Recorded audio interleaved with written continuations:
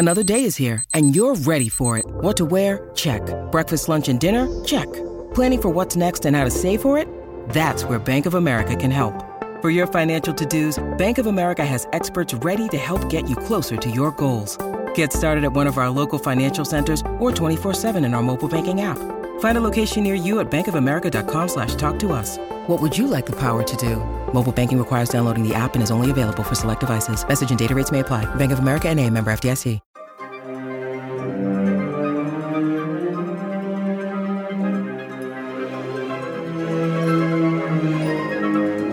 Welcome to Foundation Podcast, the officially unofficial podcast for Foundation on Apple TV+. I'm Jim.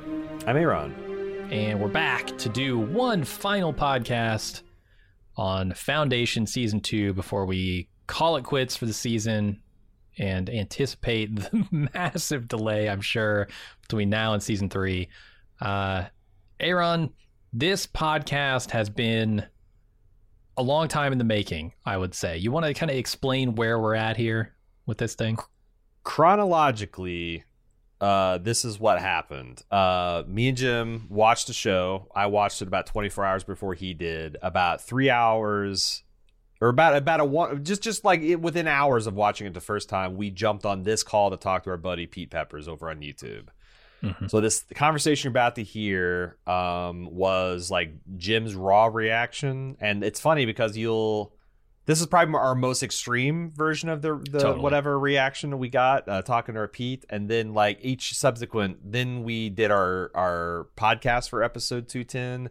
Then we talked to Mr. Goyer for the finale, and this is now like us considering the feedback as the last thing that we're doing. But you might hear us ratchet back our discontent a little bit of some of the twists and turns over this conversation where we try to cover all the bases. But yeah, my feelings on the finale definitely moderated a bit, although I still have the same general complaint that you'll hear.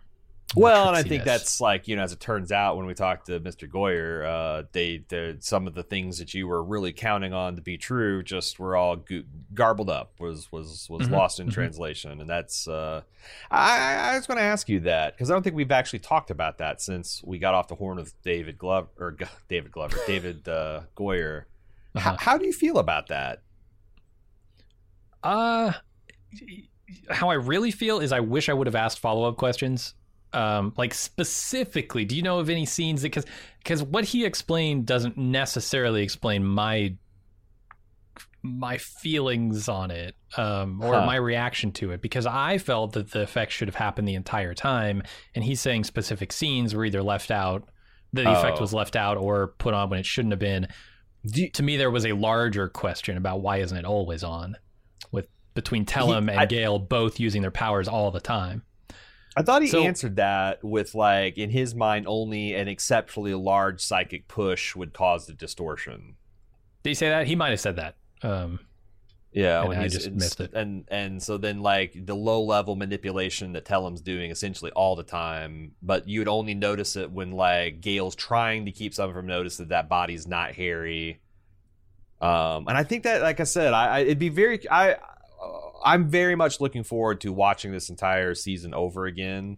I think I'm going to do it pretty quickly because I think a lot of this stuff really connects well, and that's going to be the one, I think, annoying thing is the fact that there is some of that stack filter effect that just got misapplied, because that's going to be the one thing that's never going to completely add up. Everything else, but yeah, there's still this general sense I feel of, like, can I trust the show to tell me what I need to know to feel grounded? And that's the thing that starts to scare me a little bit, but we'll see. We got some feedback on there. Maybe we can get to a good place for that. But first, we got a bit of a lengthy conversation with our buddy Pete Peppers over on YouTube. Check out his channel. And if you still are hungry for more Foundation coverage, please go check out his channel, because we actually had about a 2-hour conversation with him last Friday night that he turned into a video. So check that out on Pete Peppers Podcast.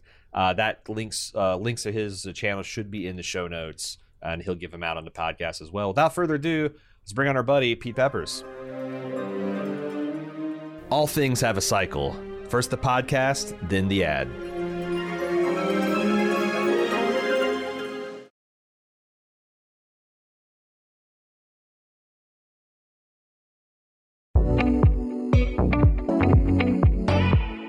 Here's what's new in premium content for our club members. No lunch this week, as I'll be traveling on vacation, but get ready for next week when we have the rare, elusive, dare I say, premium lunch with Talitha and Aaron. And while you're waiting for the return of the king, don't forget May is the time to switch your Patreon tiers to make sure you maintain your full benefits by June. Stop by support.baldmove.com to check your Patreon levels to see the new benefits and decide which one is right for you.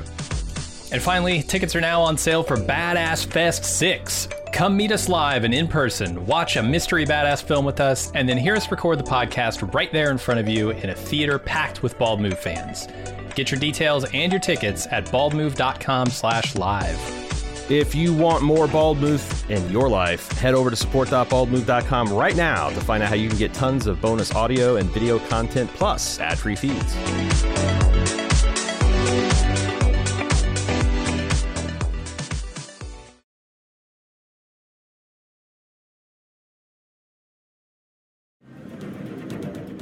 Math is never just numbers, and this isn't just a podcast. We're back with more Foundation. Well, Pete, thanks for showing up. We appreciate it. Talk to us. Yeah, no problem. About the season here. I wanted to start off just by asking some general thoughts on season 2 here. I think we should let the guests go first, yeah. Yeah, sure. I'll go first, I guess. Well, I think this season was much improved over the first.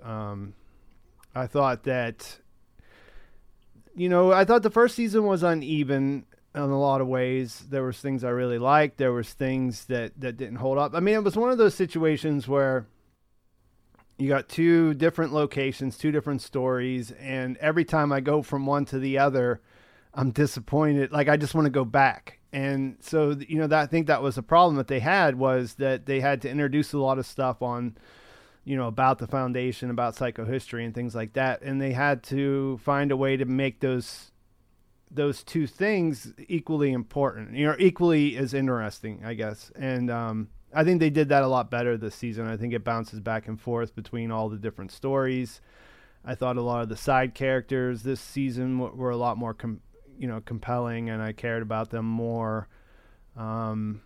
I thought episode 9 was the best episode of the series, and just a pretty incredible hour of TV. Yeah, so I think generally, across the board, I think that it still does all the things that it did well in the first season, and it got better in some of the areas where it needed to. So I liked it a lot better.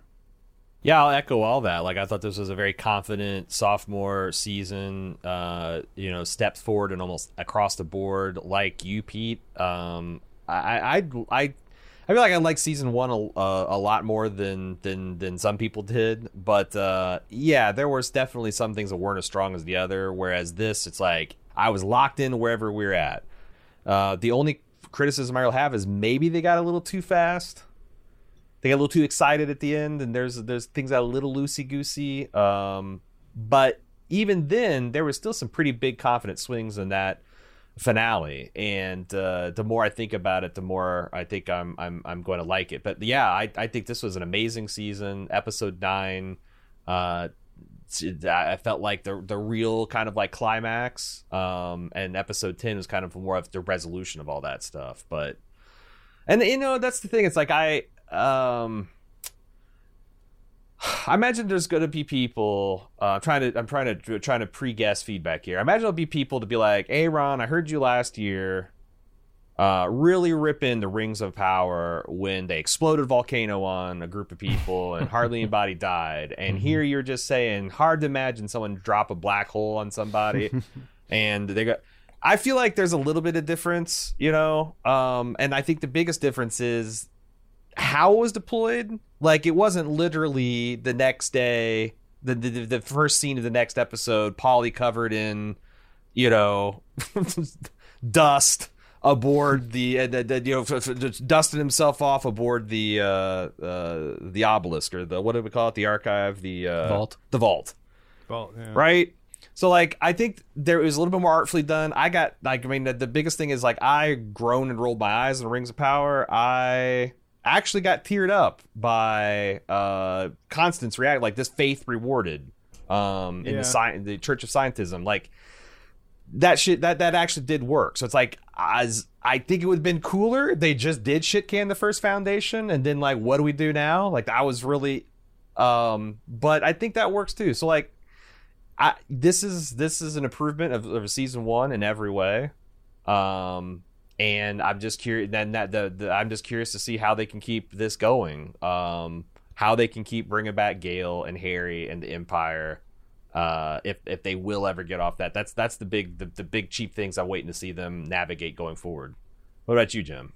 I do wonder how some of the people who maybe were a little afraid that they were getting pretty far afield from the books, especially with what happened to Terminus last episode, will feel about this, because they do kind of pull it back a little bit from the brink there. Yeah. That might be kind of a saving grace for them. I need to preface my comments here by saying no more than 2 hours ago, I just watched the finale. It's pretty fresh. I'm going to watch it at least one more time, probably two, before we get to the podcast you've probably already heard me talk about it on in detail. So this might be wildly out of line with where I eventually fall in this episode. But after my first watch, I'm kind of disappointed in the finale itself, though I think the season as a whole is, I agree with everything you guys said on it. It's definitely a step forward for this show. And one of the things I did really like about the finale was how they kind of made a little family out of Salvor and Gale and Harry. They make it pretty explicit in this episode that they have come to really trust and rely on each other. And I think this is the first time that Harry has ever been talked out of a plan he's designed by Gale. Same. Right? Yeah. No one has ever broken through his unassailable logic, right, and his mathematics to appeal to his heart, and I felt like that happened in this episode, and that was probably one of my favorite parts of the finale. I was going to ask you guys what you think about your favorite parts too. I was going to say, you said they're like a family, but they literally are a family, because Salvor and Gale, yeah, but Harry is now part of it. Well, Salvor is his grandchild. You know, this is all like by adoption and by family, and there's like, you know, it's like this is all kind of, you know, common law marriage, things like that. But like, yeah, they are family in a very real way. And this is definitely a big loss for them. Once you start jumping into cryopods and you know, leaving everybody you knew behind, that really intensifies those weaker like connections in the family too, right? I mean, they're from the same time, and they're 138 years in the future. So, you know, it doesn't really matter that he adopted Rach, and you know, they took the embryo and she was raised by someone else or whatever. I mean, that they're still connected in a way that they wouldn't be with anybody else. Yeah, I like that a lot. And all those speeches that Harry gives to Gale and to Salvor throughout the season. And then, you know, Gale to Harry here at the end, asking him for his help. All that stuff was really powerful, really good stuff. What do you guys like about this finale? Pete, you haven't really had a chance to talk to our audience about what you thought about the finale. Any favorite parts you can think of? Yeah, there's quite a few things. I guess, you know, what I was most curious about, like what really kind of stuck with me after the fact, was what some of the Eternal characters are doing. Like you said, I did think a lot about that connection that Harry and Gale have now, and what that's going to look like in the future. And then also Demerzel. One of my favorite parts of the finale was they were talking, or she was looking at the, you know, that hollow globe thing that they have where she can, you know, get reports or whatever. And I guess it's like the Galactic Council was standing next to it talking to her, and they're like, "Oh, we're sorry." And she's like, you know, she kind of gives them a hand and like, you know, just a moment of silence here, you know, and it's very not Demerzel, right? So it just gives you that idea, like, oh yeah, that like things are really bad. Like if Demerzel loses her cool, then what does that exactly mean, you know? Yeah. So that was one of my favorite parts. What about you, Aaron? I really liked everything about the resolution of the Dusk plot line. Her and him saying goodbye kind of tenderly with a lot of regret, but like also full knowledge and understanding. And it's like all the things that went in, like giving Demerzel her worst day in the last 5,000 years, you know? So like Laura Byrne, like that's one of the things I love most about the show is like watching her emoting a robot that's just completely losing its shit. It's just like this hodgepodge of 18,000 years of conflicting code with something that Cleon with his like is my first solder set that he got from Radio Shack shoved into her neck. I don't think that's native tech. Like I just think she does a great job at that kind of like twitchy insect, hyper vigilant, neurotic mother that's just like desperately trying to keep this thing going that she doesn't even like. It's I wonder how many like housewives or maybe even house husbands nowadays could relate to this like feeling of helplessness, trying to chase after all these people, keeping on track, and not even really knowing if this is what you even want anymore. Like I wonder how many people are really strongly identifying with her predicament. But like I just think it's great. Everything we found out about her, everything we did, and I was like expecting a lot from that scene, and they really fucking delivered. Yeah, and it really adds to the situation that we don't even really understand how she has emotions in the first place, right? I mean, she is a robot. We see in the whole the way the whole thing plays out through 9 and 10, you know, we see that she's capable of faking it whenever it works for her, you know, like whenever that serves her interest.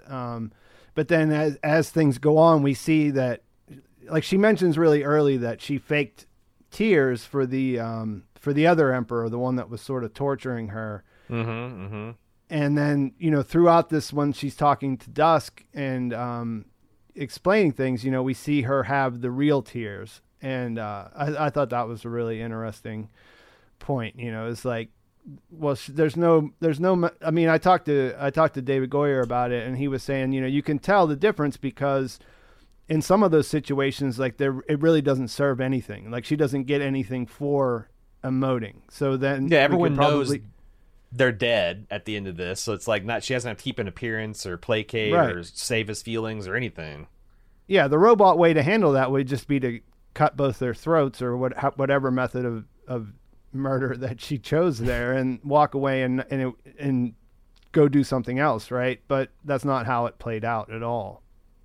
The other cool thing is to watch Demerzel when she's like faking being sexually excited by Cleon and how like she acts like a normal human woman when she's being seductive and sexy. But like whenever she's showing what I would call genuine emotion, it does not look human. Like I said, it looks like it looks a lot more robust. So it's like, and I don't think she can feel physical pain. Like it seems pretty clear. It's like, or if it's not certainly the same thing that we feel as biological, but like emotional pain, it seems like she has a lot of depth to experience that. And maybe it's got like way more. I mean, 18,000 years of worth of pain.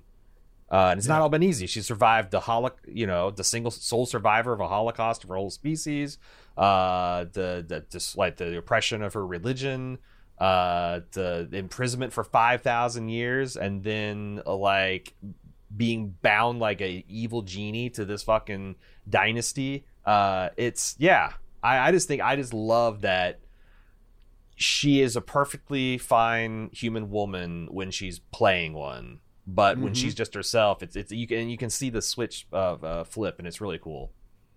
Is there anything they didn't do a really good job with? Are any parts of the finale that we don't like?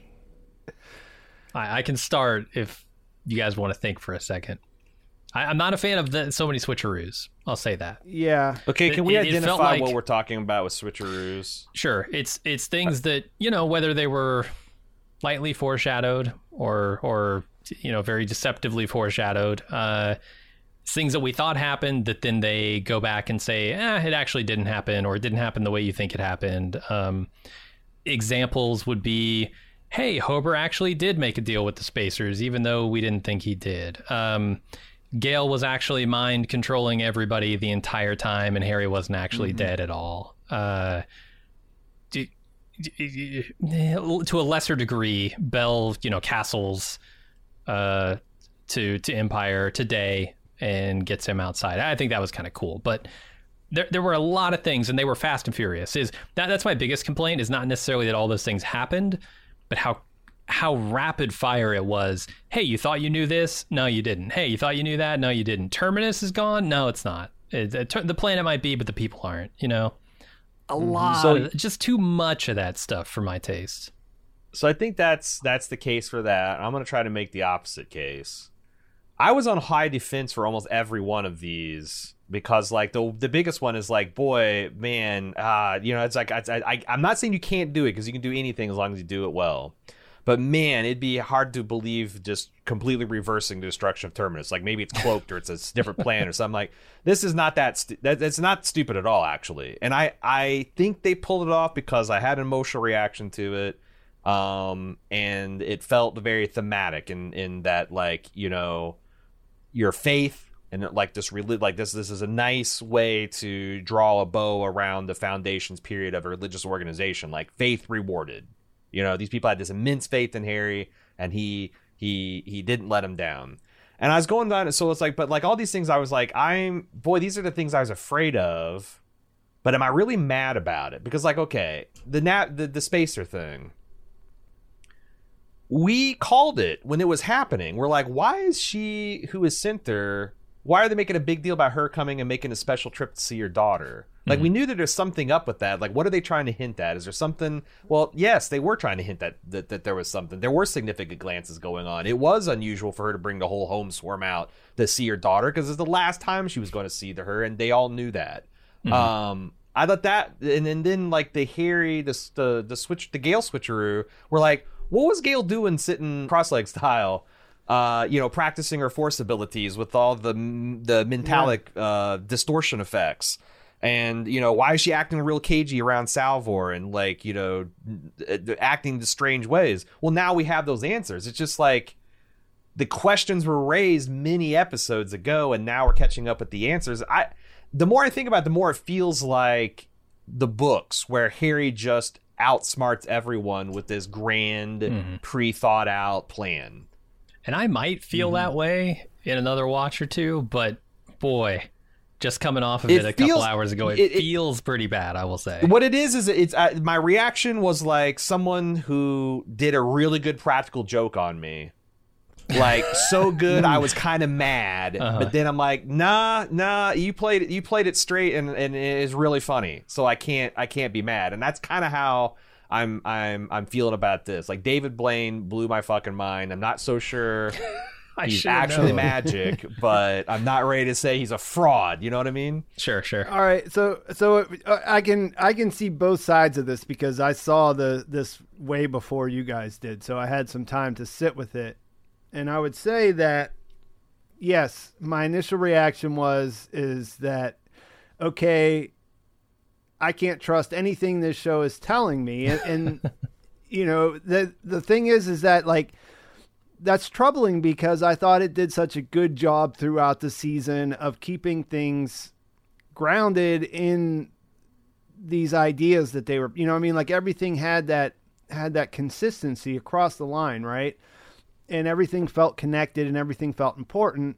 So you're telling me that it's that kind of show. That's what they're doing, right? They're saying that this is a show you got to pay attention to everything. You got to hold on, and you'll get your payoff.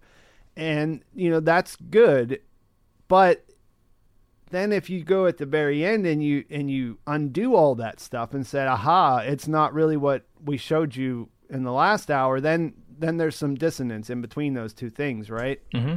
Oh, yeah. And I agree with what you're saying, Aaron, was that, like in my recaps, I pointed out all of those things. I was like, whenever she was just counting primes on the rock, I was like, something's going on here. She's trying to protect Salvor. We don't know what that is yet, but we're going to find out, because otherwise that is just not good TV. Like that, like what Gale's doing throughout that episode doesn't make sense.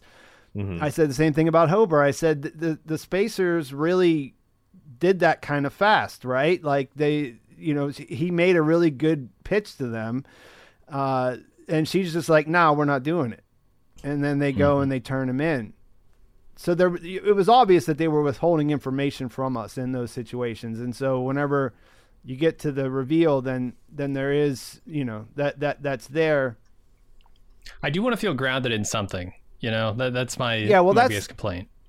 Ultimately, that's where I'm at with it. I'm like, okay, you can do that once. Okay, you can do one finale like that. Let's not do that as the whole show going forward, because we've seen that with other mystery box shows and shows that really, try to outsmart the audience. Like, eventually that falls flat, right? Yeah, and that's what's like in episode 9 felt like it's such a great pacing of that, where it's like, just as I think the internet at large was kind of like on to the big arcs, like episode 9 was just, yes, all this culminating and we're going to blow your mind at the end. I do want to push back because, like, definitely the model for these shows losing their plot is kind of like, I think Westworld is like the most the recent relevant, or it's like they seem to prize tricking the audience more than actually telling a story that people could relate to. And Foundation is ways away from that, but it is around the same time that the Westworld was in season 2, where it's like people are like, well, now wait a goddamn minute. Now we got simulations, we got simulations inside simulations, we've got host copies, we got human host hybrids, we've got, like, is there a way for a person to die meaningfully in this thing? And and the answer was almost always no, but there's 2 ways you can do that. Like, if there is a big cost paid, or if there is a big swing made, there should be a corresponding sacrifice or price paid. I felt like the show did pay the price. We did lose Salvor. Sometimes you can just get shot in the gut and die, and there's not enough castling devices in the world to save you from. Yes, there was a whole bunch of trickery and sleight of hand and all this stuff, but it's not like some other shows I've seen where a guy crawls out of the dumpster and he comes back and he's just right as rain. There's no cost paid at all. I feel like there's one that really sticks out to me that is kind of annoying me after this first watch, and it's the whole Gale was in control of everyone all the time. She had kind of made it a reality that was Harry in the water when it wasn't him. They have a language of cinema that they've established when people are using powers, and it's that strange blurry filter around the edges, right? Mm-hmm. In my mind, that should have been on every scene we saw from the moment that Harry got out of the water until the moment that it's revealed that Gale was in control of it the entire time. Like, that to me is playing a little dirty in my mind. I think we needed to see those when people were actually looking at Harry's body, but like the second that body was dealt with, and I don't. Okay, well, they didn't do that either. So, like, didn't they? There's nothing in the Salvor scene, no, where she discovers Harry's body. Well, but that's not. But there was in the Gale scene, because Gale's where like, she's meditating, yeah. Yeah, so like, is that the distortion based on the distorted or the distortee? Yeah, and to me, it's like they're telling it's based on the caster, not the target, because like when Gale was fucking at a distance on a whole other island, but the wavy lines were happening in her location, not.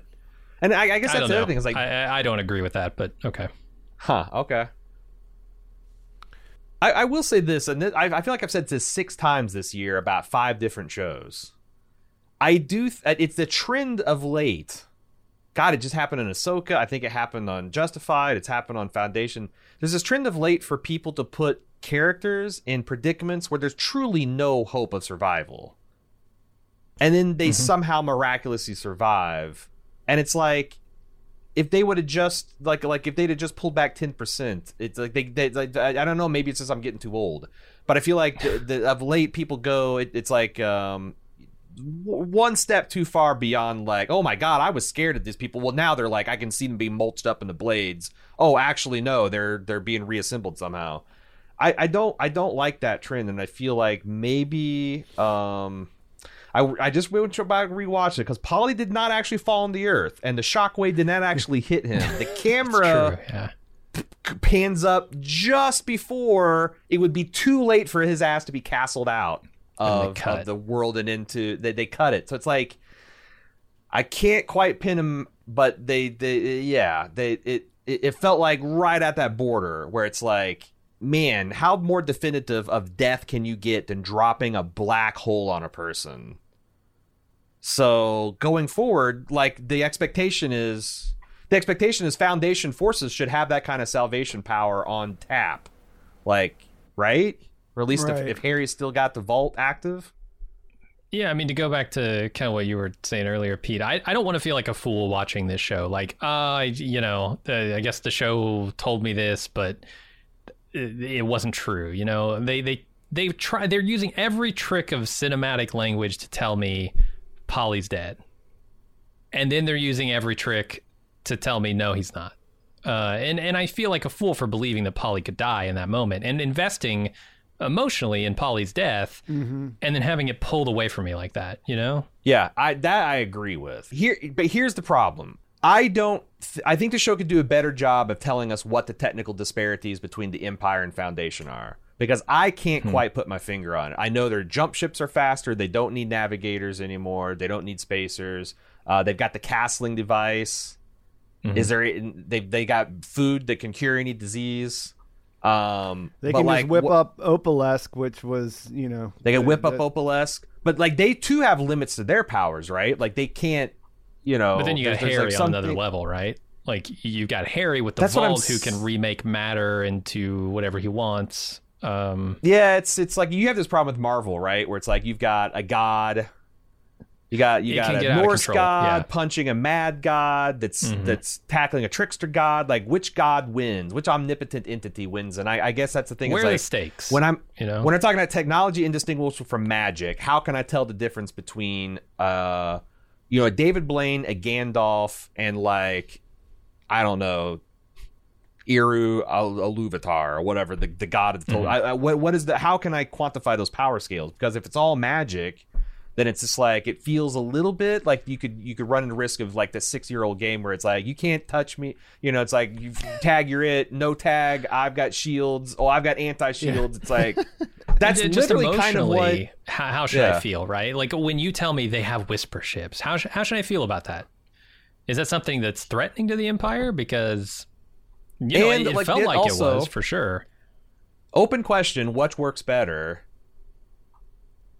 The apparent destruction of Terminus, and then the ensuing destruction of the Imperial fleet, and then Harry revealing that he castled everybody into the vault at the last minute in the finale, or does it work better just for Harry to just like negate that? Just like, yep, I've got this whole planet in a planetary aura, and the Empire is just like, I was being nice, offering peace to you guys are actually omnipotent, and now you're all dead. He could have just castled the whole planet to a different system. Like. You could do. That's the thing, is why not? It's like, at the end of the day, it did work on me, even though I was primed to be the most skeptic person. I agree with Jim as far as the initial reaction of not liking what feels like rug pulls, you know, like a system, you know, like of where like they definitely told me one thing just to reverse that. But then, like, yeah, what you're saying also makes a lot of sense, because there's still a lot of character stuff that works for me, and overall, I think, you know, after that initial, like you said about the practical joke, after the initial like embarrassment of being like, I didn't know what that was, you know, and and just being able to enjoy it for what it is after the feelings are gone or whatever of being tricked. It works pretty well. Yeah, we'll see. I'll have to check it out. That was going to be my next question, is like, for both you and Jim, I know Jim's a little bit more fresh. I'm like in the middle. I've had a day or two to sit with this. Pete, you've had 2 weeks. Jim's had 2 hours. Do you feel that the finale You're the test case, Jim. Great. Well, yeah. I'm the control. You guys are the outliers. Jim, do you think the finale actually hurt your estimation of the season as a whole? I don't know. I definitely want to see it again before I totally judge this, but there are ways in which I think it made episode 9 feel a little cheapened, but certainly not to a degree that I would say episode 9 is now not one of the best episodes of the series. And this season as a whole is not miles better than season 1. So I don't want to come across as that. You say it's not miles better, or it is? No, it is miles better, for sure. Same question to you, Pete. You've had a little bit more time to think about it. Does the finale actually do damage to season 2? I would say no, not at this point.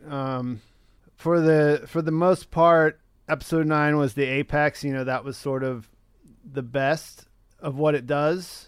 So, episode 10 was a little bit of a disappointment in comparison, but overall, no, it doesn't. I mean, I'm still excited about things as they move forward. I was still unbelievably surprised that they killed off Salvor, and that's a massive shock. A massive shock.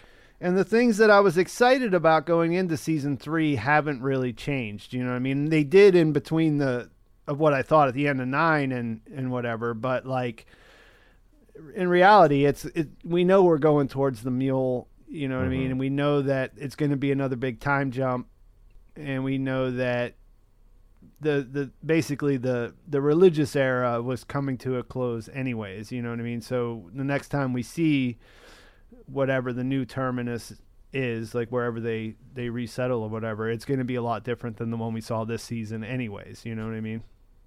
Yeah, I think maybe we should talk about some of those like specific questions that we have kind of at the end of the season. Then we can sort of get to where we think they're going with it. So a lot of things happen in this finale, some big things. Dawn and Sareth, I wanted to start with them. They are kind of on the run with a child, with the, official heir to the throne, I guess. Mm-hmm. Although that's debatable. That's debatable, right? Yeah, this is one of those things that I have a definitive answer from David Coyer about. Okay, I was going to ask, where do they intend to go? Are they going back to Cloud Dominion? And will that result in some kind of conflict between the two empires? Yeah, so I won't answer, but I'm curious to see what you guys think, and then I'll tell you what he told me about it. To me, it's like I can't understand how Demerzel can let Dusk or Dawn out, because like this is a massive threat to the Cleonic dynasty. The fact that there is a legitimate offspring from a legitimate empire, that's a scary put. So I guess my headcanon is no matter what Demerzel says to Dawn, she is still going to hunt him down and kill him. I think it's debatably legitimate. I mean, no one was actually ever married, right? This is a Dawn that was never actually emperor. Day is going to be the emperor still. Yeah. So it's debatable, certainly. I'm illegitimate in the same way I do like on Game of Thrones and House of the Dragon, where it's not like the law of succession is not as important as what the case disgruntled elite can make when the Cleonic Empire is shitting the bed, and there's this strapping young buck that still looks a lot like Day, but he doesn't have that baggage, and he's over here and he's ready to go, and he's been trained by the best people of the Cloud Dominion. Yeah, as she says, they have a good story, right? Mm-hmm. Yeah. So it's to me, I think Demerzel hunts him down and kills him. I think she's gonna try. Yeah, and that was my question was, is there a world where she lets him go? Because, you told us that her directive is to protect the dynasty, and for all the reasons you guys just said, I was in the same place. I was like, well, then she has to do what she told him she would do. She has to hunt him down and kill him, and she can do that. We know that Cloud Dominion's got money and they're powerful and everything else, but I'm still going to put my money on Demerzel if that's what, those are the two sides that are going against each other. But what he told me is that she let them go. That I could see that case gone. being made. Yeah, she's very conflicted in that moment, right? That speech he gives about the mother and love. Yeah, some kind of math kicked out in the equation, and she just barely came down on the side of letting him go. Yeah, I think if you go back and you watch the dialogue, he says, "Is there not an exception?" And if you watch how she reacts, you can kind of see her. Basically, like you're saying, crunching the numbers, and then she finds a place where she can do that. It's not explicit, and he didn't say it like in any. He said it really generally. He said he let her go, and then I was thinking about, well, why would he make that? Why would he be so certain about that? And it's got to be because of the child, right? Like, I don't think the immediate child, since we're gonna go 150 years into the future, but the line that they're creating, having that out there gives them a lot of storytelling options down the road. You know what I mean? Agreed. That was the subtext I took from what he was saying. The stuff she says about like your story is, Sarah says, "Oh, we've got a great story. I think it's awesome. You got this child and this prince who ran away." And then Demerzel says, "In time, that story will be forgotten." And that could be her saying, "I'm letting you go, but I'm still going to do the things I need to do here to make sure that you don't have any kind of legitimate claim." That's a good take, but also, like, I wonder if she can see a path to that this is part of the Cleonic dynasty that she's supposed to be loyal to. Well, then she decants 3 more emperors, so... Yeah, she's trying to keep that going. Yeah, that doesn't make... Because that's the other evidence I had is decanting Dawn is, like, he's dead, but, like, this is the first time in history that there's been 2 Dawns. Other than the one time, I guess, the rebels came and made one. Yeah, that happened. But an official. But there's just never, unless Demerzel's lying to us all, there's never been a triple decantation, which I thought they did play that with appropriate, like, that did feel like a big moment. All 3 of them stumbling out and. Mm-hmm. Well, she's I wonder like, if there's "Don't ever worry, been a all double 3 of you being here, it's not a big deal." Yeah, I wonder if there's ever been a double decantation, and I would love to know the circumstances of every decantation in history. I would love to see, like, on David Goyer's blog, him outline. Yeah, I bet that I could definitely imagine a situation where a brother day kills both dawn and dusk in the same day. I could see that happening for sure. Yeah. It's like a political machination, and then the next day they're just back. Like, you can't do that. Make up. Apologize. I mean, because if brothers. you can, if you're the kind of exponent that doesn't really have that much sentimentality for your other brothers or whatever. You could if they get annoying, you could just get rid of them and try a different one out. You just want a little peace and quiet. Yeah. Another big development. Certainly one thing they did not pull the rug out from under us on. Terminus is gone. Terminus is a wreck. It's in pieces. Ball of lava. Any idea where Dr. Selden, Vault Harry, is going to set up the next iteration of the first Foundation? If you watch the last shot, they're going towards a star, and they wouldn't really. There's no real possible way they could be, at a different star somewhere far away. If you're thinking of that in like real time or whatever, but like that was what I thought. I thought that they're saying, okay, they're going to be in a new place, and they've kind of already got all of the outer reach, so it would kind of make sense for them to go somewhere else and start spreading, what they have or whatever, because they do have all the whisper ships and everything else that were out and about. So I don't know. Can they just use the vault as their home base now? What would be a dope idea that I've never seen in a live action science fiction? So, like, what if they went to a star and built a Dyson sphere around it? Oh.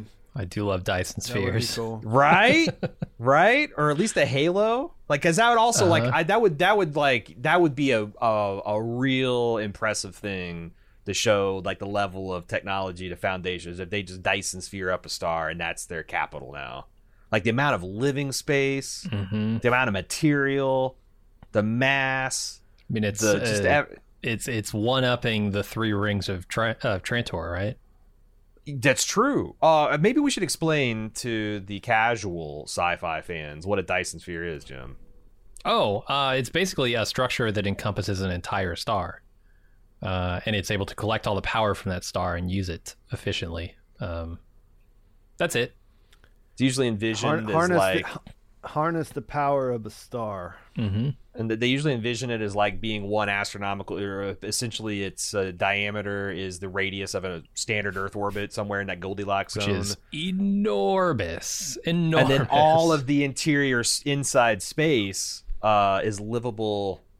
Is you could sort of put an atmosphere in there and live inside it. It's something that I've only seen like hinted at in science fiction stories. You never actually see it in like a big, like you've seen ring worlds where like which are like the baby step towards the Dyson sphere. But like I've never seen a Dyson sphere. I think that would be cool. It does guarantee that your civilization will get hit by every solar flare that goes off, but presumably you have tech power, to deal with baby. it. Yeah. Yeah, I would hope. I would hope if you're encapsulating a star like your own little space heater. Right. So you guys seem like you're confident that next season's going to be 150, like the Mule era. Yeah. Because I think this is a great time to slow down and like do another, like I think that maybe this next season will be one generation ahead, so we can see like how Demerzel's gotten the Empire out of the bind they're in. We can see the Foundation pivoting away from the religious underpinnings.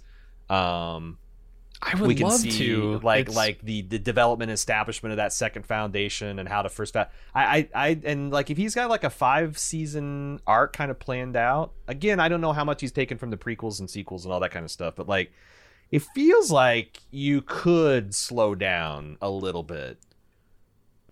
I don't know, but maybe not. I'm with you. I want to see all that stuff. I think it's intensely interesting. I just don't know if you have like a 5-season plan, roughly, and you got to get through, let's say, 1,000 years. I think is like true. what Asimov was talking about. He wanted to get through. That's a Could you have a lot of season time for a season where instead of like one big time jump in a season, there's like several. You have several, like 2 or 3 episodes, and then you have a 30-year coming in. You kind of establish some things, you toss it forward another 30-60 years, and then because I don't know, just going forward right to the Mule seems quick to me. Seems real quick to me. Agree.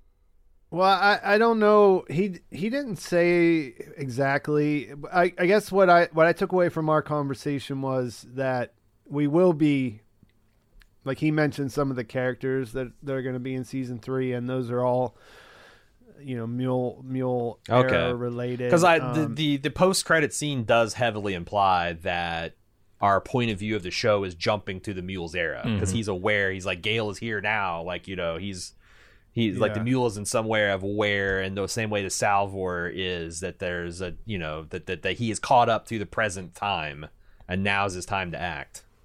Yeah, I think that season 3 going into season 4 there wouldn't be a time jump. Okay. Because I've heard him say that the Mule would be in season 3 and maybe in season 4 too, kind of things like that. So, and also, I think Goyer said that he wants to show the fall of the Empire, and then he's like, do you think he's like planning to fit the robot miniseries? Because he's like, he's not sure if that's going to be a chunk of the season or a miniseries, but like, would that go between season 3 and 4?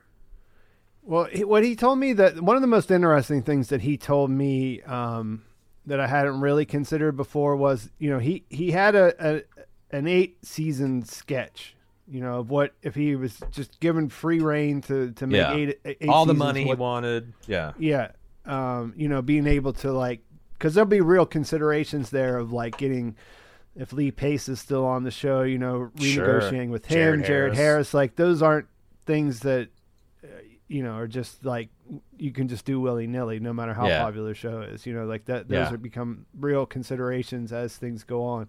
But like he told me that he has an off ramp at season 4, which he's pretty confident that there will be 4 seasons. Like right now where they're at in his relating to, aside from the actual strike and everything that's going on, his dealings with the people that are involved, he feels pretty confident they're going to get at least 4. He said he has an off ramp at season 6. So if they say we want to go for 6, then he has an idea of how he would craft the story to end it there. So like I don't know like how that would change things, but my impression is that he wanted to jump forward again after this season, and then he doesn't want to do that every single time. So maybe between 3 and 4, there'll be more, just no real jump. And as far as what you were saying about jumping through time, like, a couple times during the season, I think that there might be an aversion to that, because I think that some people that found that confusing in the first season with all the 30 years prior and things like that. True. That seems like that. I mean, I didn't necessarily think that, but I think there was some concern related to that, so that they want to make like the season be pretty linear. I mean, they did a little trick where took a step back with the story Ignis time. was a couple weeks different. Yeah, they did. That's the one. If I was going to feel raw about a trick, because that was completely untelegraphed. That was just, well, you dumbass, you thought you were watching shit in real time, didn't you? And we were that might all be like, the dirtiest. oh, that might be the dirtiest trick they played. We were all like, how does he know about Hober? A specific name of a specific individual. That's crazy. Turns out, yeah. But I think, as far as jumping to that, I think that early on in the way when he thought about stuff was that he really wanted to do the mule. Like that was one of his favorite parts of the books. You know what I mean? So like, I think that's why, you can be he wants to pretty make sure he gets there. Yeah, that he gets to do that story. And what did you guys think of what you saw of the mule at the end there? Oh, I'm excited. That guy looks crazy. He looks a lot different, though, right? Like, I mean, yeah. That was This is like pre-war with Gale. However that's gone. He seems like he's going to go on a journey. Let's say. Yeah, because he was like, every time you see him before that, he has like, space lasers coming out of his hands and the goggles and everything else. And there, he looks a little bit like he's worried about. Like he's worried about Gale showing up. I freeze framed on the mule a couple of times because I noticed that Goyer was kind of proud that he had worked in the canonical appearance of the mule, and I can see what he's saying. Like it doesn't match my recollections of what the mules always looked like on like a book cover or something. But like if you freeze frame and you look and see what the source material is and the canonical description, you can kind of get there. I thought that was kind of funny. It's definitely been badassified. It's like the difference between Wolverine's uniform in the comic books versus the X-Men movies, where it's a lot more leather, a hell of a lot less yellow spandex. But I thought it was pretty cool. I don't know if that's supposed to be Magnifico or if that's something different. Wow, you guys are speaking a foreign language now. I did not read far enough in to get to the mule, so. That's the other question I had for you, Jim, because you're about caught up to where you were in the books. Pretty close.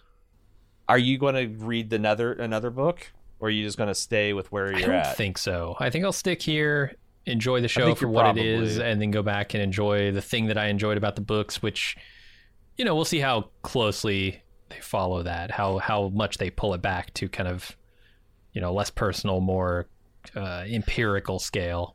Did you ask Goyer if Harry is a robot? I know that they have an alternate explanation for how he survived, but is it also possible he's a robot? I said, that was my initial, whenever he first popped up, that was my initial reaction, right? It's like, is it a robot? Yeah. Because it's been days, like even inside this, it's been episodes in our, like as viewers where we almost forget about it, but like it's been days in the show's timeline. So like he can't be a human and just be under the water for a few days, right? Like something has to be going on. I told him that. I thought that. He didn't react to that at all because he just said, "Well, we're going to explain that in the next episode," Yeah. Callie is an interesting thing because she is something in between. She's not a human life form, but she's not a hologram because she's corporal. She has a physical body of sorts. So it's like there's still some unanswered question there of like, what is Calais?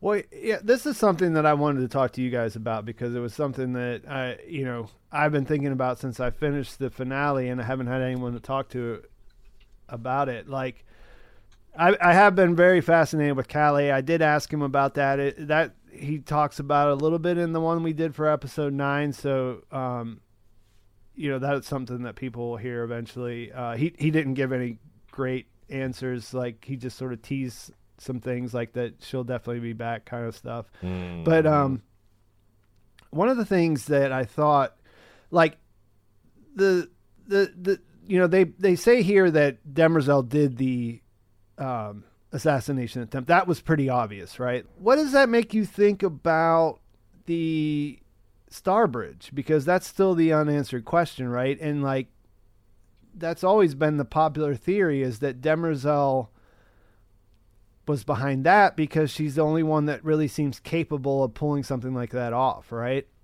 Because that's this big mystery that they've been saying, like, that they haven't answered in any way. You know, like, it wasn't Anacreon and Thespis. They made us pretty sure it's that, but how did they make it sure that it wasn't Anacreon and Thespis?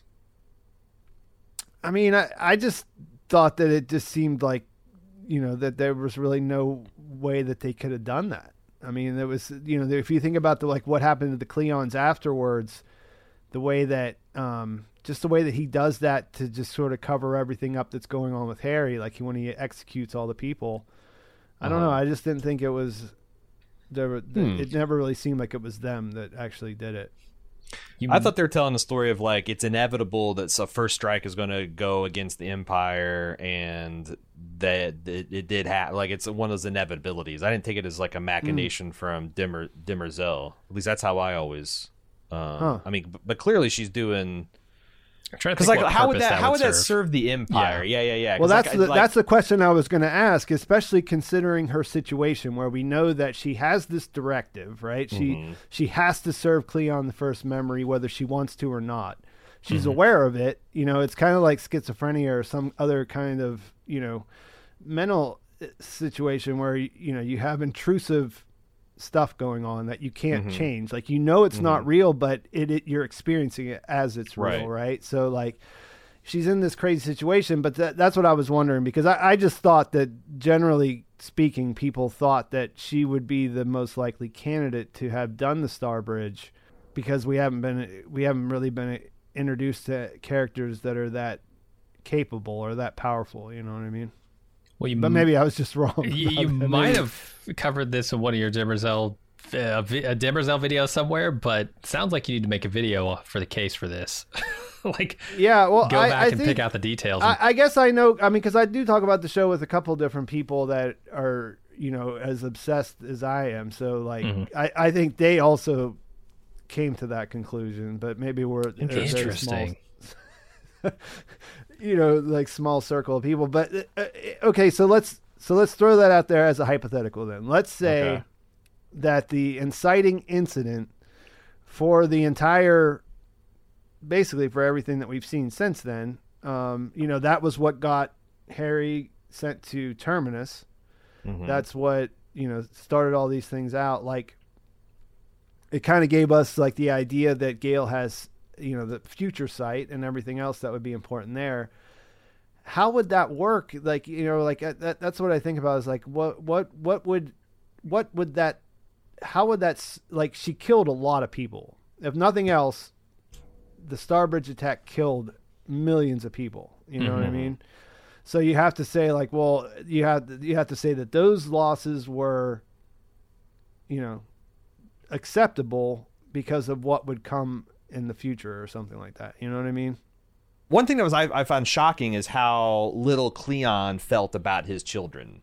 You know, like the way he referred to them, it's like, oh, they're like our children, but they're shadow men, they're half men, they're this, they're that. They're not, it's very dehumanizing terms.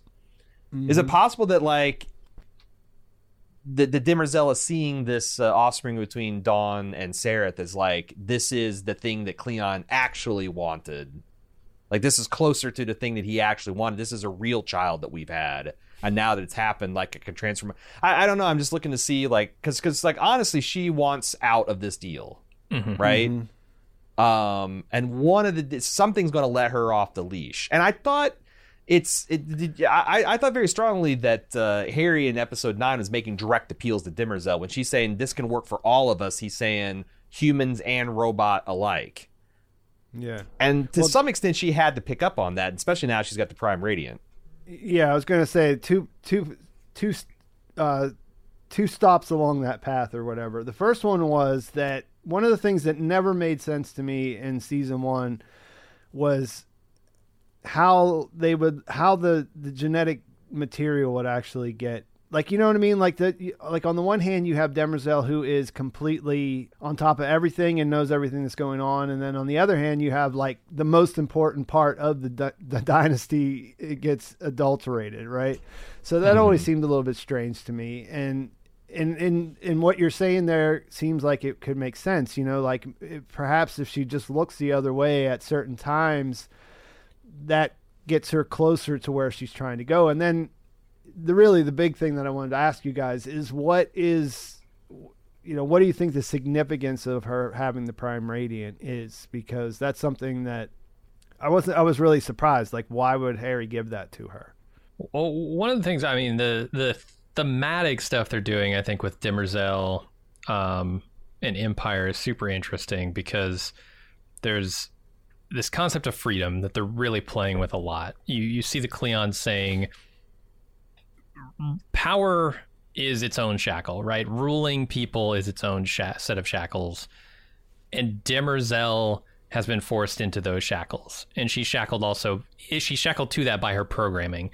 And she seems to be more concerned with the programming that she has, which keeps her a servant to the Cleons, than she is with the shackles she would have, even if she were to shake the programming. Is she going to give up ruling? I guess is the question. Is that freedom going to be something that she finds once she shakes the shackles of her programming, or is she just going to peel back another layer of the onion that is the shackles of power? I wonder if she could find some true sense of freedom through the Radiant, a lot like I think Harry and Gale are starting to feel about it, right? They see that the gift that Salvor gave them here is that fate is not a certainty. Right. The future can be changed. And I wonder if the Radiant is going to be some mechanism through which she's able to find actual freedom. Can I point out a potential obvious implication of Demerzel possessing the Prime Radiant? She sees the future. They can see what she's doing. Harry has a spy that inside the Cleonic dynasty now. He has eyes and ears. Everything that Demerzel does with that and plans and schemes, Harry's going to know about instantly. I do wonder, when you bring that up, I do wonder how they're going to explain that, because like I said, Demerzel should be smart enough to figure that out herself in my headcanon. You know what I mean? She's smarter than Harry, because like the thing is Harry didn't know about it. Dr. Selden didn't know about it. And I wonder if that is like it's a one-way thing that you can portal from one way to the other. But I don't know, quantum superposition doesn't seem... But like, do you have to have, like, is that something you would suspect? It seems pretty indiscriminate. Is it something you could detect from analyzing the machine? Because like, you're right, if there's any fingerprint, or if there's something that's something you could figure out, I think Demerzel, give enough time, could probably do it. But like I said, it's smart enough to fool Dr. Selden, and I think that's pretty fucking smart. If she does figure it out, she can castle into the vault. The second foundation is it's pretty important that they are anonymous. You know what I mean?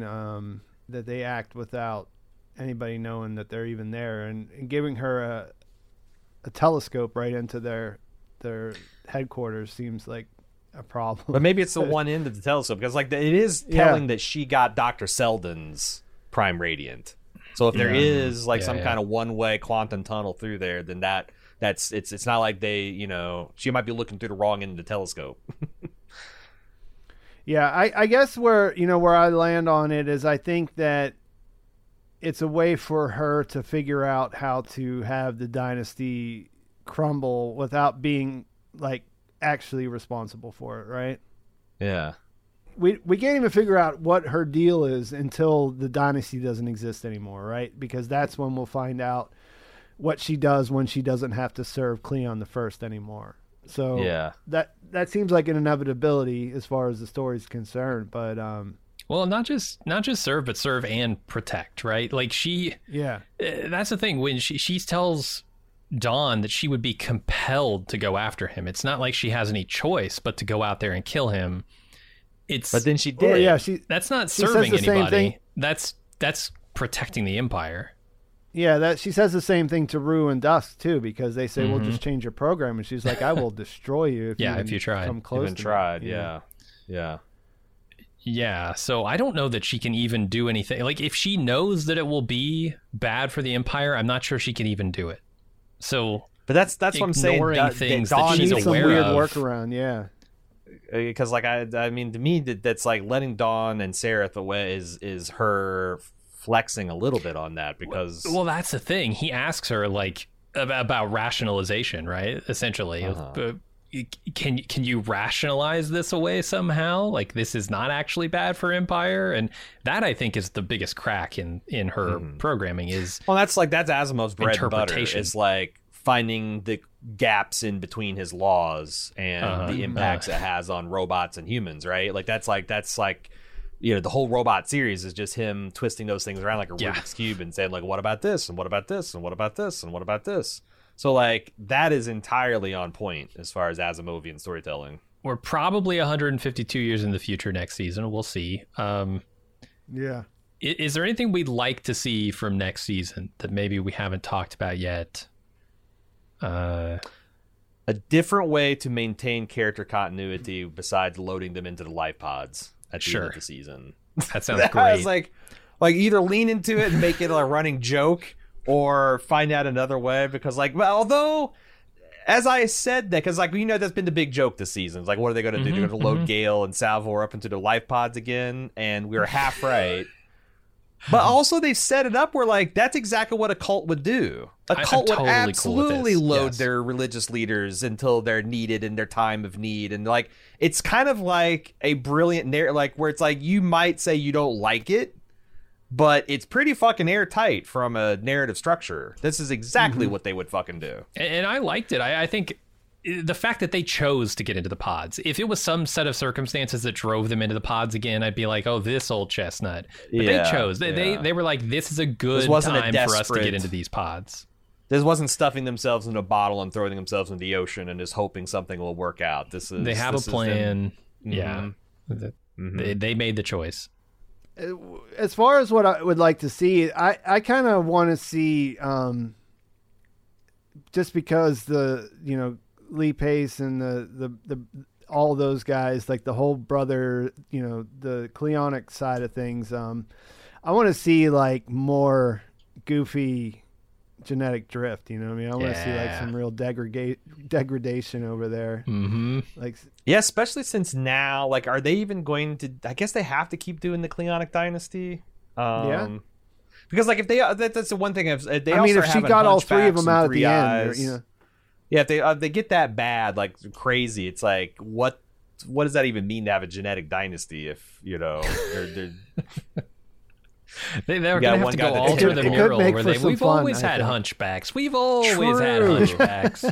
True. Brother Dusk always gets a hunch around his 50s, and I guess they could. But to me, that's the one thing. It's like I feel like it's a monkey's paw. Every time I make a joke about wouldn't it be funny if the show did, it's like the show fucking does it. So I'm gonna stop doing that now. Wouldn't it be funny if Lee Pace has a hunchback and three eyes? Like it's gonna that's.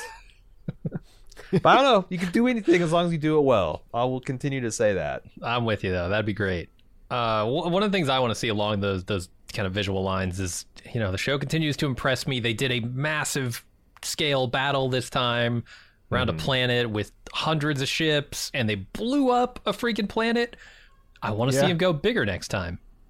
I want to see him go bigger. System. I don't know how you do it. I am curious.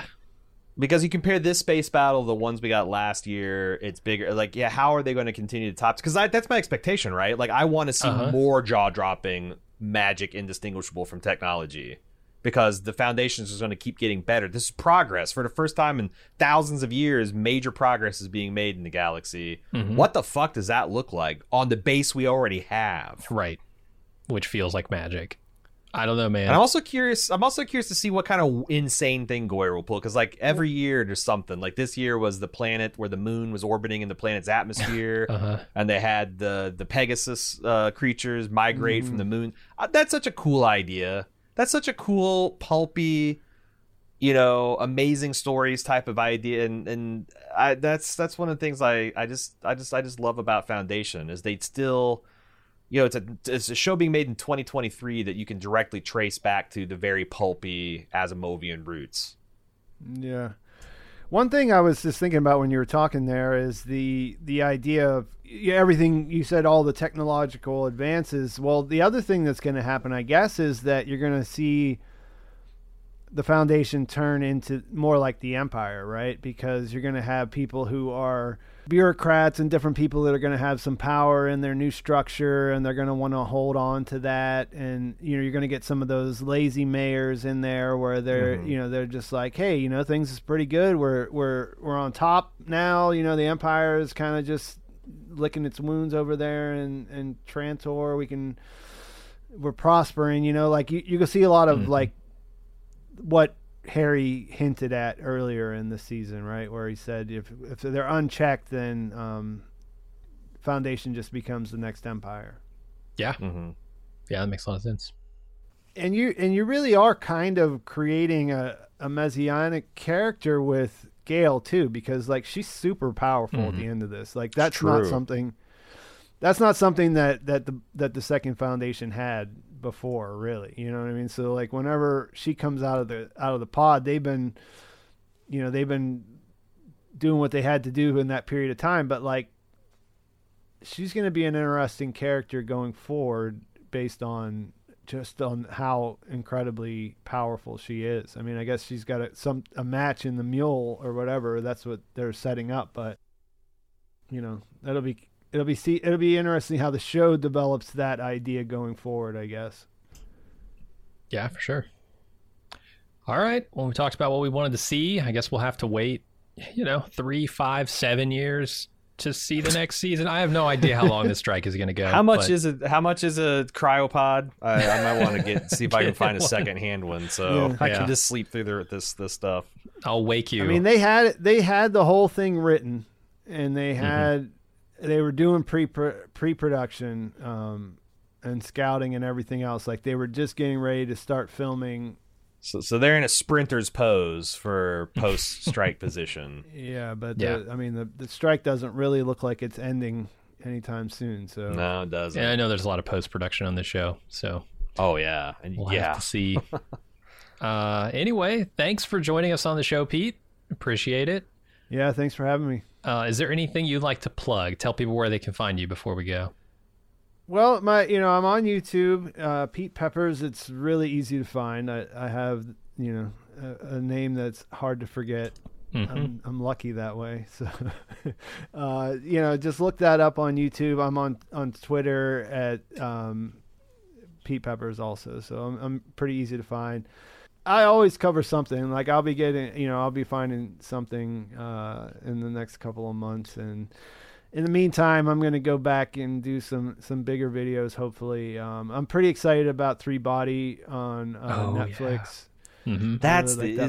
But that did get pushed back till 2024, right? Or is it still coming out in December? It's January 24. Yeah. Okay. But I think I might go, because I really like that book series, so I might go back and do some videos about those books and some of the reasons why I like them in the first place. And for people who have checked out your stuff, but or checked out this podcast, maybe haven't checked out your YouTube stuff yet, you did interview David Goyer for a couple of episodes, right? Yeah. So definitely check that out. Like I talked to him for an hour after 209 and an hour after 210. So nice. He talks about a lot of the, what he was trying to do and what he adds a lot of context to things. So it's interesting, worth checking out if you like Foundation for sure. Yeah. I had a podcast for a while too on the Bald Move Network. We might pick that back up at some point, but hopefully in the future I'll be doing some more podcasting as well. So and hope you'll come back and talk to us again in season 3. Absolutely. Great. Well, thanks once again for being here, and we'll see you next time. Good talk, Pete. Yeah. Bye-bye. Uh-oh, our dynastic empire is experiencing some genetic drift. We'll be right back.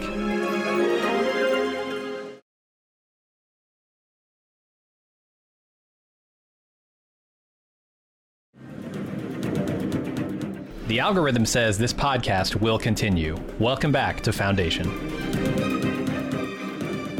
All right. Thanks again, Pete, for joining us. Always good to talk television with you. We'll be collaborating with him again in the near future. We were kind of talking off air about all the things that are coming up and the waning amount of Hollywood backlog that they have. And I wouldn't be surprised if we get back together real soon. But now you've heard from everybody except you yourself. We have collected our last bit of feedback. We got a few last questions from for Goyer that we're going to try to answer ourselves, but mostly just people, talking back over the second season. Foundation@baldmove.com is how you get that stuff in the future. Of course, this is our final Foundation podcast until we get word of season 3. But keep that in mind in the future. First up is Nicole. She wonders, is Harry Seldon an accelerationist? Is he just down for ripping off the Band-Aid? My husband and I were processing the show and we started wondering aloud. I mean, what's the point of humiliating Day? It just seems as if he's so convinced that he's right about the numbers that he wants to get on with it. If he's willing to fry a warden publicly to make his point, maybe he's down for accelerating this whole shit show. Maybe it's a risk management thing. I don't know. Perhaps his numbers reveal the Foundation number 1 is weak or whatever, and he's betting on Foundation number 2. It's kind of weird. I see stuff like this in my line of work all the time. Managers and executives start thinking about the aggregate data and forget that there are people with lives and families. I'm guessing that Harry's qualifications matter more than the actual souls or human beings, and that he wants it executed as quickly as possible. He's just freaked Day out and egged him into committing an atrocity. Salver said she doesn't trust him either, right? I kind of think Harry's a dick, but I want to be wrong. Day is a dick too, and I was hoping that he wasn't. I was rooting for both of them in a weird way. Does that make me a dick? That's what makes the show so interesting. I'm perpetually conflicted. Jim, you got an opinion on Day being an Harry being an accelerationist? Yeah, absolutely. Should we talk about maybe people don't know this term. This is kind of a political term of art. Accelerationism is often put in juxtaposition of like harm reduction. Would you give an explanation for broadly speaking these approaches to history? Yeah, it's essentially like, so you can tie this back to kind of World War II, right? With the dropping of the bomb and stuff like that. There's this idea that if we prolong the inevitable, a lot of people will suffer in that period of time. Whereas if we can just make a bunch of people, a lesser amount of people acutely suffer in enough egregious ways, we can end this early, and overall less people will suffer. Yeah. Versus the harm reduction side, which is like, I want to choose the best course of action to minimize harm right now. Yeah. Not necessarily looking forward to, the future, which may or may not, Sure. So yeah, Harry, I think you could classify him as an accelerationist. He knows that there's a collapse that's inevitable. And instead of riding it out to the very end, which would cause a very long period of misery and darkness, he wants to accelerate it, bring as quick a fall to the Empire as possible, and then very much shorten the period of time of chaos that's going to follow that massive power vacuum. So I guess the real question is why, motive. How does this math actually work? And I guess it is like Harry literally has some kind of 3-dimensional temporal spreadsheet where he can kind of weigh and balance the lives of trillions. And if it saves, I mean, everything is Bel Rios's decision in a microcosm. My sailors know how to count. A few thousand lives versus a few billion, easy trade. He's doing the same thing, only maybe on the scale of billions versus trillions, or trillions versus quadrillions. Yeah. The thing I always question with Harry is the motivation. Is this driven purely by the desire to, help people by accelerating this whole situation and causing less suffering in the long term? Or is this more about establishing his own version of an empire? Like he sees things that should be done a different way. He's going to establish himself maybe as the god emperor of the new empire, right? Like there's always questions about motivation with Harry. I also think it's interesting that Harry, I mean, if you take him at his word, I guess you'd have to really do some thinking and looking, but like he does seem open to the nonviolent solution. Like he hears Day out when he tries to treat with Day. But he also, like, is he goading Day when he says, I can't give you what you want, the math is the math? Or is he just telling an uncomfortable truth and Day reacts to it? I don't know, because that's the difference is, I guess I'm more of a harm reductionist, because there's a lot of people's like, oh, this world is all fucked up and the system's all corrupt and we just need a revolution, right? Sure. And I guess if I had a crystal ball where I knew for certain this whole global system would collapse and would lead to the death of like 1.5 billion, and if we fought like some kind of like guerrilla civil war movement now, we could limit that to 150 million dead. Then, and something better would take the old system's place. But otherwise, you're just betting that you're right about everything collapsing, and that's the only thing that justifies you not being history's greatest monster. Because otherwise, you're just pouring on gas onto a thing something's already on fire. Like, without the psychohistory to justify it, woo. But, yeah. But I don't know. I think that's one of the cool things about the show is that you can debate the morality. It is pretty weird that Harry just fried that warden. I want to say that, like, we haven't revisited that. Now that I think that is a weird thing for him to have done. To burn a man alive. Kate says, so there's Cleon 1 giving his presentation to Cleon 16th and Rue. Everything in the Hollow retelling is from Demerzel's perspective of Cleon's visits, which has me convinced it's Demerzel, not Cleon, who actually set this up and is talking through a Cleon sim, which enables her to respond in real time. She has a couple implications about this, which would mean that it's actually Demerzel who's the entity in the guise of Cleon that emerges from the Principium and is able to respond to the queries in real time, which signals her ability to communicate beyond her physical being somehow, similar to the superpositional stuff, and is supported by Demerzel's sudden need to return to Trantor, possibly triggered by the discovery of the prison, which is correct. An alarm was tripped, yeah. However, knowing what we know now about the finale, I don't know, because Demerzel directly stated that all of the things that we heard in episode 9 were from Cleon's perspective and that he has forgotten the actual details. He has remembered something being a union when it was more a coercion. So, and I literally don't think that Demerzel could like gainsay the word of Klingon the First. Like, she just doesn't, she can't do it by her programming. She couldn't say like all that's like, yeah, what am I trying to say here? I guess she did tell Rue and Dusk that from her perspective what Cleon said was half truths and dishonest, but she can say anything she wants. I think. Well, I guess to different people, like, because that's the thing. The other thing is, like, my guess is once you hear Cleon the First speak to you, you're already dead. There's no way, like, you're getting out of that room.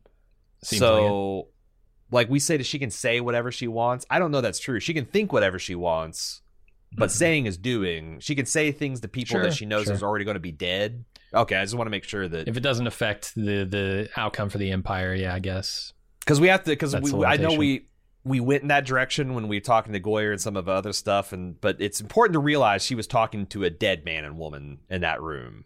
I don't think she just sidles up to an Imperial councilman and says, let me tell you something about this whole Cleon situation here.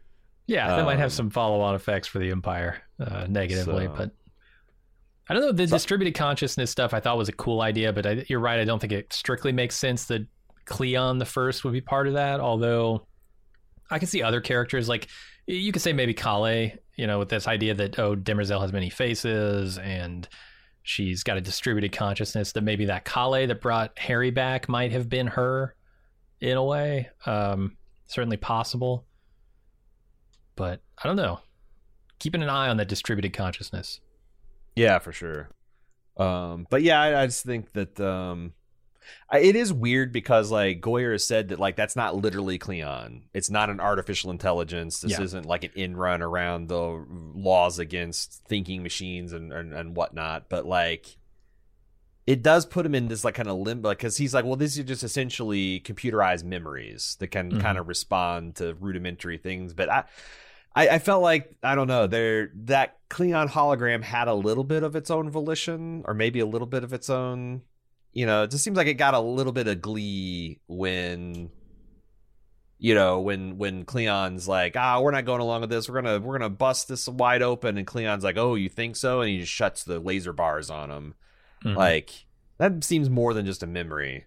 Him and the thing that they visit in the Precipium seems like it's got some kind of smug satisfaction that I don't associate with just like going through the Hall of Presidents in Disney, Sure. Lucas says, I love the show, but I'm on Team Jim for this finale. I had to rewind the beginning of the episode twice because I assumed I'd missed something. His turn of phrase about seeing step 1 and then seeing step 3 but not seeing step 2 is how I felt particularly about this Ignis stuff, but also to a lesser extent the Spacers Hober stuff. The plot itself was too cool, but it feels Westworldy in that we couldn't enjoy the fullness of the journey because there had to be some kind of twist. If you're going to do that, at least give us some breadcrumbs, or just don't obfuscate the crumbs that should be there. Looking forward to you gently chiding Goyer on this so we can avoid doing the stuff in future seasons. Have the courage to just tell the story straight up. It's a great story. If we're going to outsmart us, actually outsmart us. Don't do some LOL, we're lying in these previous scenes bullshit. The duality of man. Dominic writes in minutes. I thought it was particularly funny because it's minutes apart from Lucas. Is Jim just doing a bit? It seems like his whole role is becoming picking on everything. Which is it, Jim? I feel like I'm going mad because I'm being accused of nitpicking everything. Did you listen to my 209 coverage? Like, I was effusive about my praise for that episode, wasn't I? Yeah, I think if not, I failed because that's how I felt. I thought it was an amazing episode, which took huge swings. And I could have sworn I praised it up and down. So I don't know. I mean, here's the thing. I tell you what I feel. And if one week I feel like this is the best show ever, and the next week I feel like I've been betrayed, I'm going to tell you that.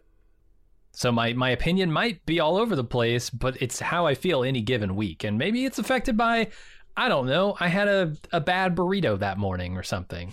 Or maybe it's affected by what I actually saw on the screen. I couldn't tell you, but all I can say is what I feel.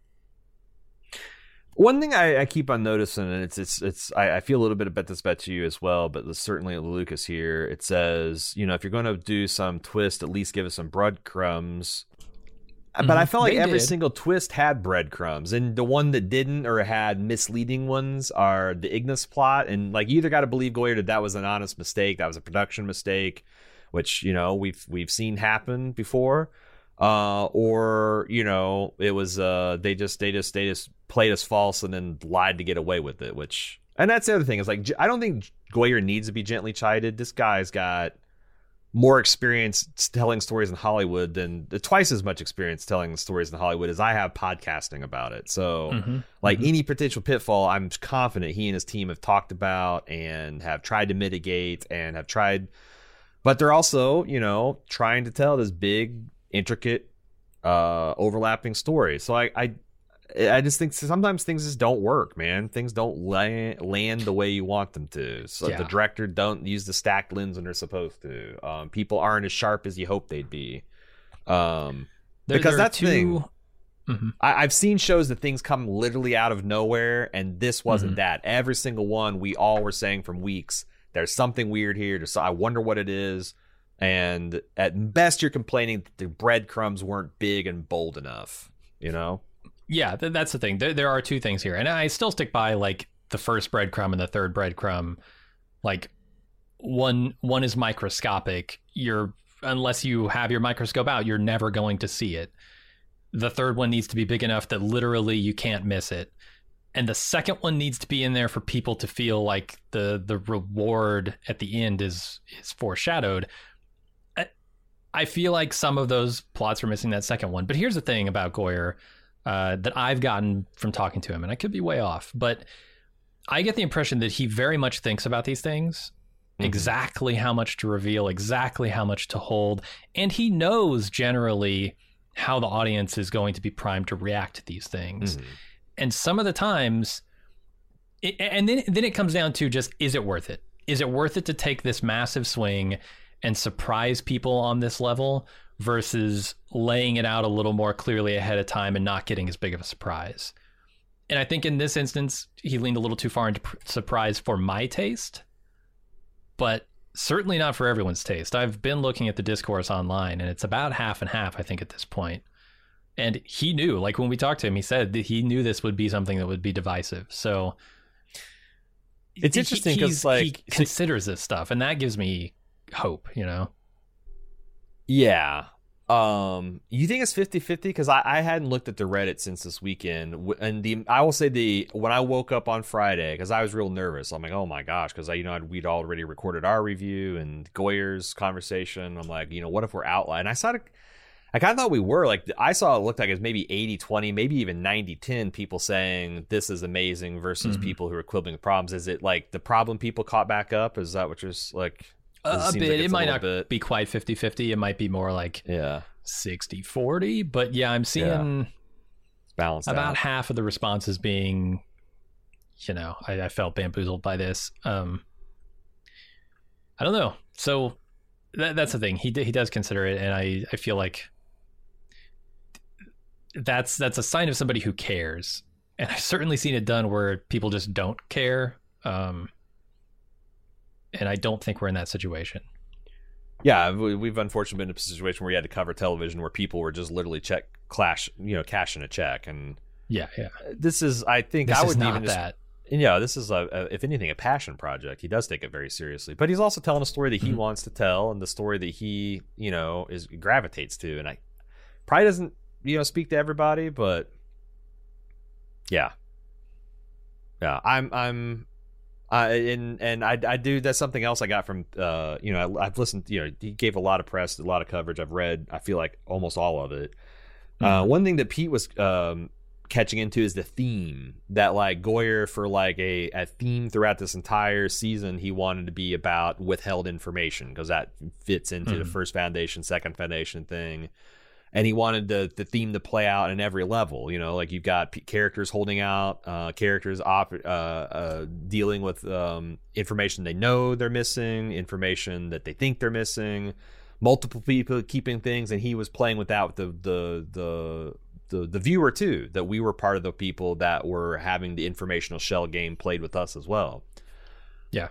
So I don't think going forward that like this is something that seemed like a particular emphasis on this season to kind of make the themes of the foundations and the left hand and right hand kind of work. And which I think, if you got that must be an amazing kind of synthesis of all that kind of stuff.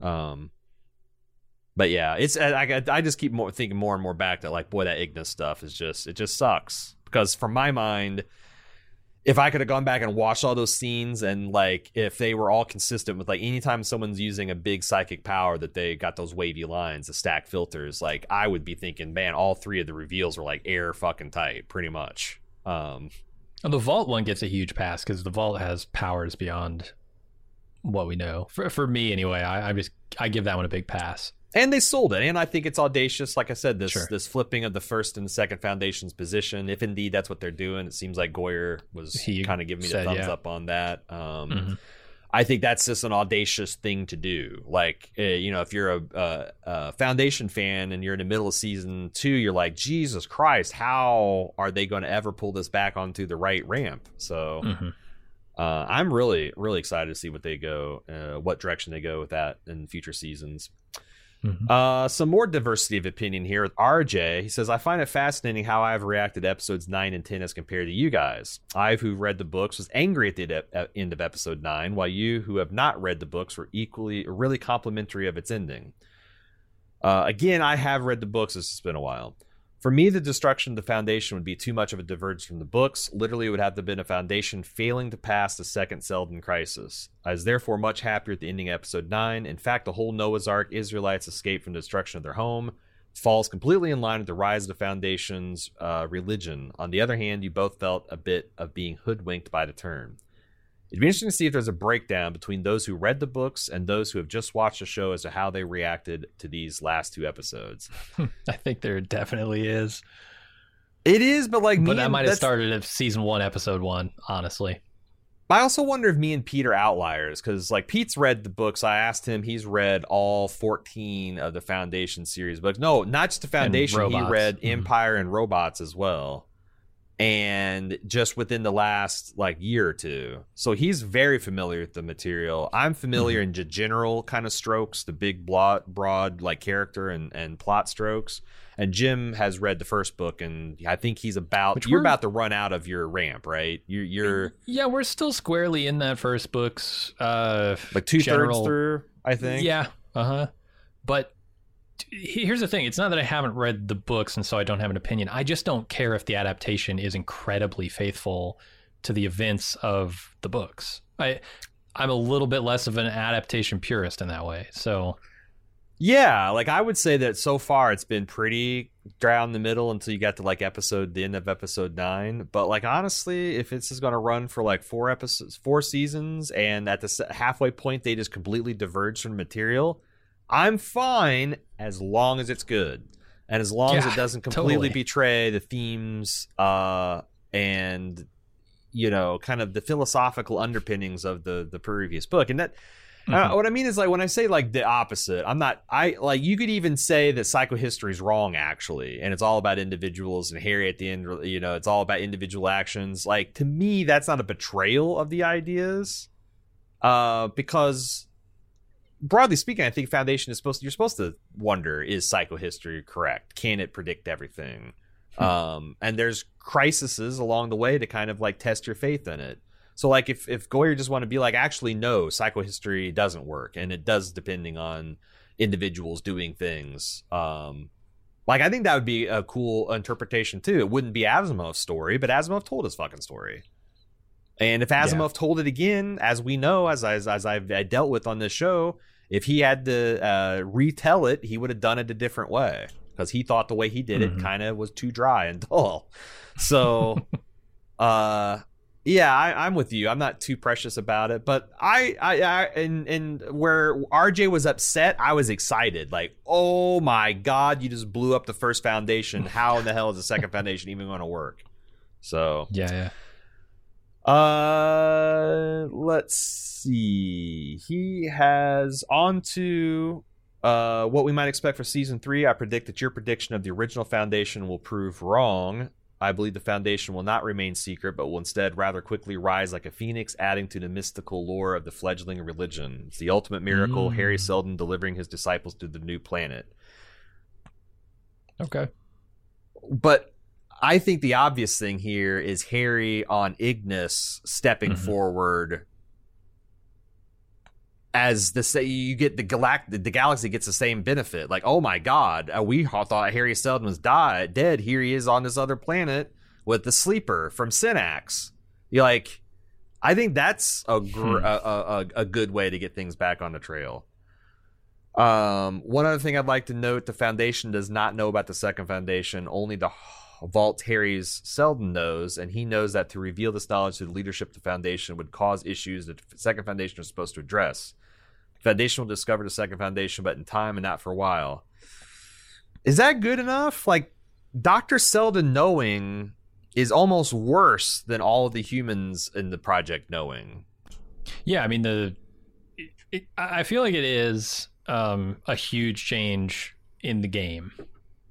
But you're technically right. Like, the Foundation itself does not know yet. And Harry will almost certainly string them along, I would think. Seems to be his MO.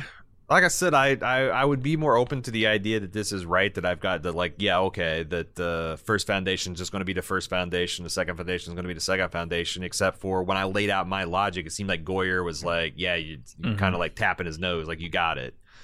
But and I think that's the whole point of giving away the Prime Radiant, all that stuff, right? Like, yeah. And the other thing is, like, I want to deal with this too. I would not be surprised if eventually one of the things that Goyer hints in the upcoming seasons turns out to be radically untrue. And when that happens, I'm not going to be like, damn it, Goyer lied to me. I'm going to have 2 reactions. Number one, he was going to go that way, but this way is better. And I guess we can judge him on, that. But like, I think people can change their mind. If like every time he says in my head canon, I also think that he could change his mind on that, because David Goyer's head canon is not the same as what happened on his show that got in front of a camera that caught the photons of the light and got recorded, not the ear, right? If it's not on screen, it's not true yet. And the third point is David Goyer's allowed to lie to me and to you and to Jim in furtherance of telling a better story. Like, he's allowed to tell us lies and mislead us because he is still acting as capacitor of chief storyteller for this show. So I would never get mad if David Goyer told me a lie. I mean, I'd be mad if he said, "Hey, I'll grant you an interview," and then he doesn't show up.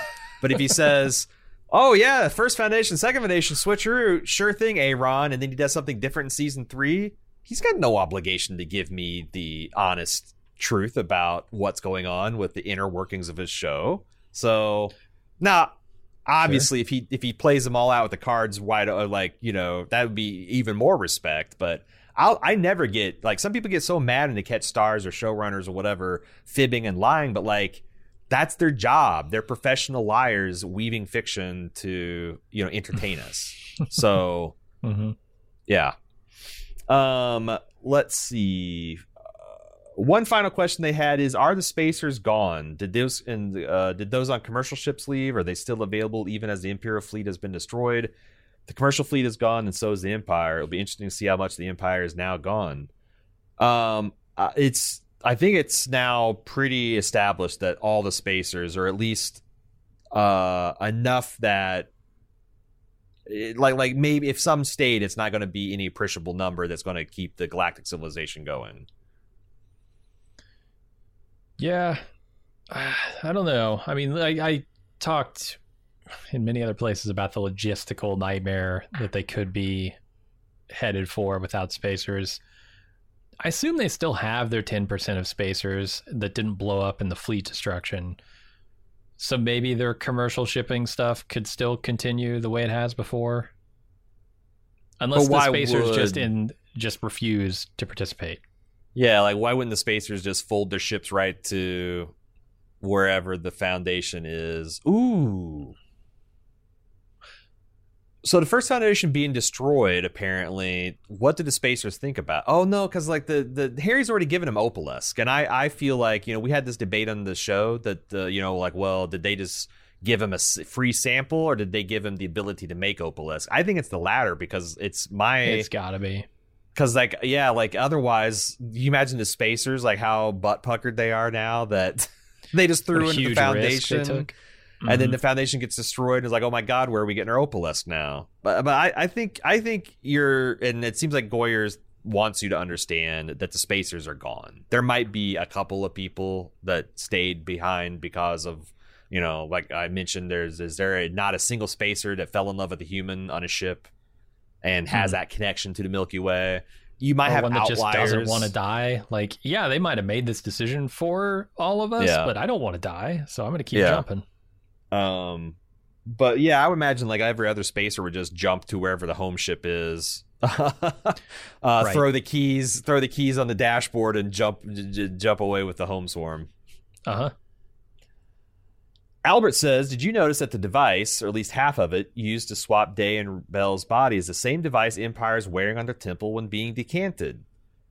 I disagree. I went and looked at this. Like, they're similar, like, in what they look like and their shape, but like they're different enough, and I can't imagine what the point of having a castling device on Day's temple would do. Like, there's no evidence castling works at light year distance. It's like, and we saw the thing on their foreheads, word of life, when they're stepping out of the decantation, and I think Goyer confirmed that's when they received their memory. But yeah, I can't get along on that Ted theory, unfortunately. Philly Nick says Laura Bjorn's Dimmerzel's performance this episode had me in tears. She was amazing. Her showing emotion for the first time in 20 episodes was an incredible touch, and then seeing her activate the Prime Radiant was such a twist near the end. There's so many great scenes in the finale. Goyer and Friedman capped off a great season of television with an exceptional episode 10. Thought this episode is a chess match with great chess masters making moves and counter moves throughout. I don't think any of the storylines are too whimsical. They were all resolved in credible logic once explained. And then having the mule finish the season off with that monologue was exquisite. What an enjoyable season of television. So this is representative of, I think, the majority of fans that seem just utterly satisfied with this season. Mm-hmm. And like I said, there's a great many of those people's first reactions on Friday. Which I agree with a lot of that too.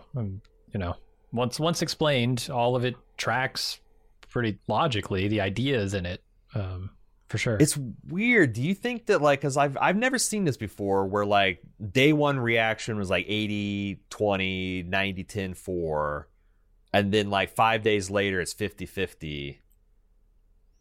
Did we do that? Did like the commentary community do that? Oh, we as a collective, the royal we. Yeah. Like, because I, there's not a lot of people covering this. Like when we're talking about us and Pete Peppers, there's like just a handful of other outlets that are talking about this. And like when two of the bigger ones had like mixed or negative reactions, do you think that we might have shaped this a little? Again, we in the royal we. I mean, because people's first opinions, like what nudges them off of that, Well, I mean, I was nudged off my first opinion. My first opinion was pretty strongly negative. And just thinking about it, coming back to the episode, watching it again, thinking through the machinations here, I kind of backed myself off that opinion a little bit. So but think about how that would work in reverse. They could get there, but yeah, I was so satisfied, and then you're like thinking about it. Oh, you know what? It's like, all right, yeah. I'm sure we contributed in some small degree. The royal we, not us specifically. Because when you go and listen to, there are probably a lot of people out there who hadn't really considered it. They saw like, oh, this is a cool twist. Everything came together in the end. It was all explained. And then they start to listen to podcasts, watch YouTube videos about the episode, and they're like, oh, yeah, and I'm seeing why maybe this didn't quite hang together as well, or what could have been more satisfying. Their opinion might start to moderate a bit. Yeah, like if you're like, oh, I like that, and you just assumed that the show did its homework and crossed all of its T's, dot all of its I's, and then you're like, oh, wait. Maybe they didn't actually. So, because I've never seen that big of a change in such a short time. But it also makes me think that like if people, it seems like with my experience that the negative reactions do moderate over time, because when you do think about it, they did put in the legwork. Maybe some of it is obscure, some of it was goofed up, but like they did put it in. I wonder how much like it's going to be rare, like 80-20 drifting to 50-50, drifting back to 80-20 by the time next season starts. I think it's going to land generally on the positive side. I think I do too. They took a big swing and it mostly connected. Maybe they didn't hit a home run, but they got a double or something. It's hard for me to believe that after this season and the way everyone felt about things in season 9, that people would just rage quit the show in season 2. Yeah, no. Yeah. I don't mistake my comments for me being disappointed overall in the show, because I'm definitely not, and I'm certainly coming back for season 3. Chris asserts that young Brother Day has effectively been taken as consort to Queen Sereth of the Cloud Dominion. You would think that priority number 1 of the Cloud Dominion would be to unblock Brother Day of any suppressed memories that Demerzel had placed on him in his formative years. Who knows what can be gleaned from that, but it would certainly have the potential to be used as disinformation against Empire. Also, Brother Day has decided to voluntarily leave the metaphorical light. Well, do you want to talk about that first? Sorry, I'm tripped up by calling him Day. He's Day because the old Day died? Yeah, I guess it should be young Brother Dawn. Okay. So the first job would be to unblock Brother Dawn of any suppressed memories that Demerzel had placed on him in his formative years. So that makes sense. That's the question, but I think it's less blocked memories and more just memories that they didn't get ever. That would make sense. Because their mental engram, if it was blocked memories, would still be roughly the same size. They're just missing stuff. So I think that... Mm-hmm. Yeah, he's the 18th exponent, right? He was never given these memories in the first place. Yeah, so it's of course, I don't understand how any of this technology works. It's possible that I'm completely way off, but from what I understand, there's nothing to recover there. It just never got written in the first place. Now, obviously, there's probably a little bit of things where they like, Brother Day actually asked for you to have a full memory audit, and you don't remember it because he didn't want you to. But like big, deep secrets about Demerzel and Cleon the First and I do not think there's anything in those neurons to uncover. Agree. You're listening to Foundation of Podcast. We'll be right back.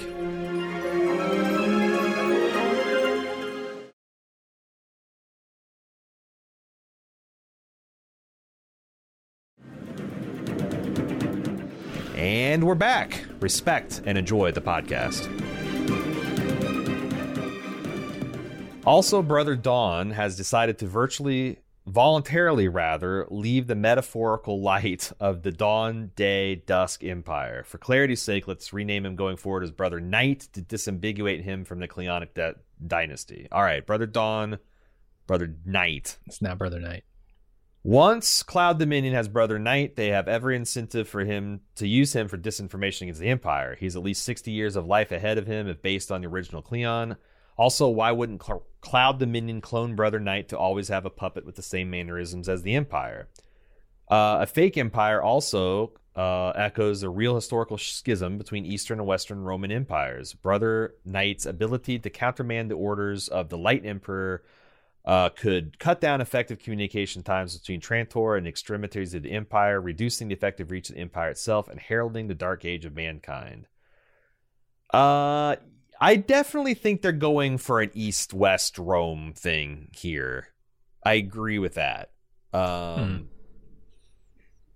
Whether it's useful to have like a emperor that looks like Day and acts like Day, but it's not Day out there being Day, or at least granting confusion about who is the rightful ruler. I mean, obviously that's going to play into the chaos. There's no way it can't.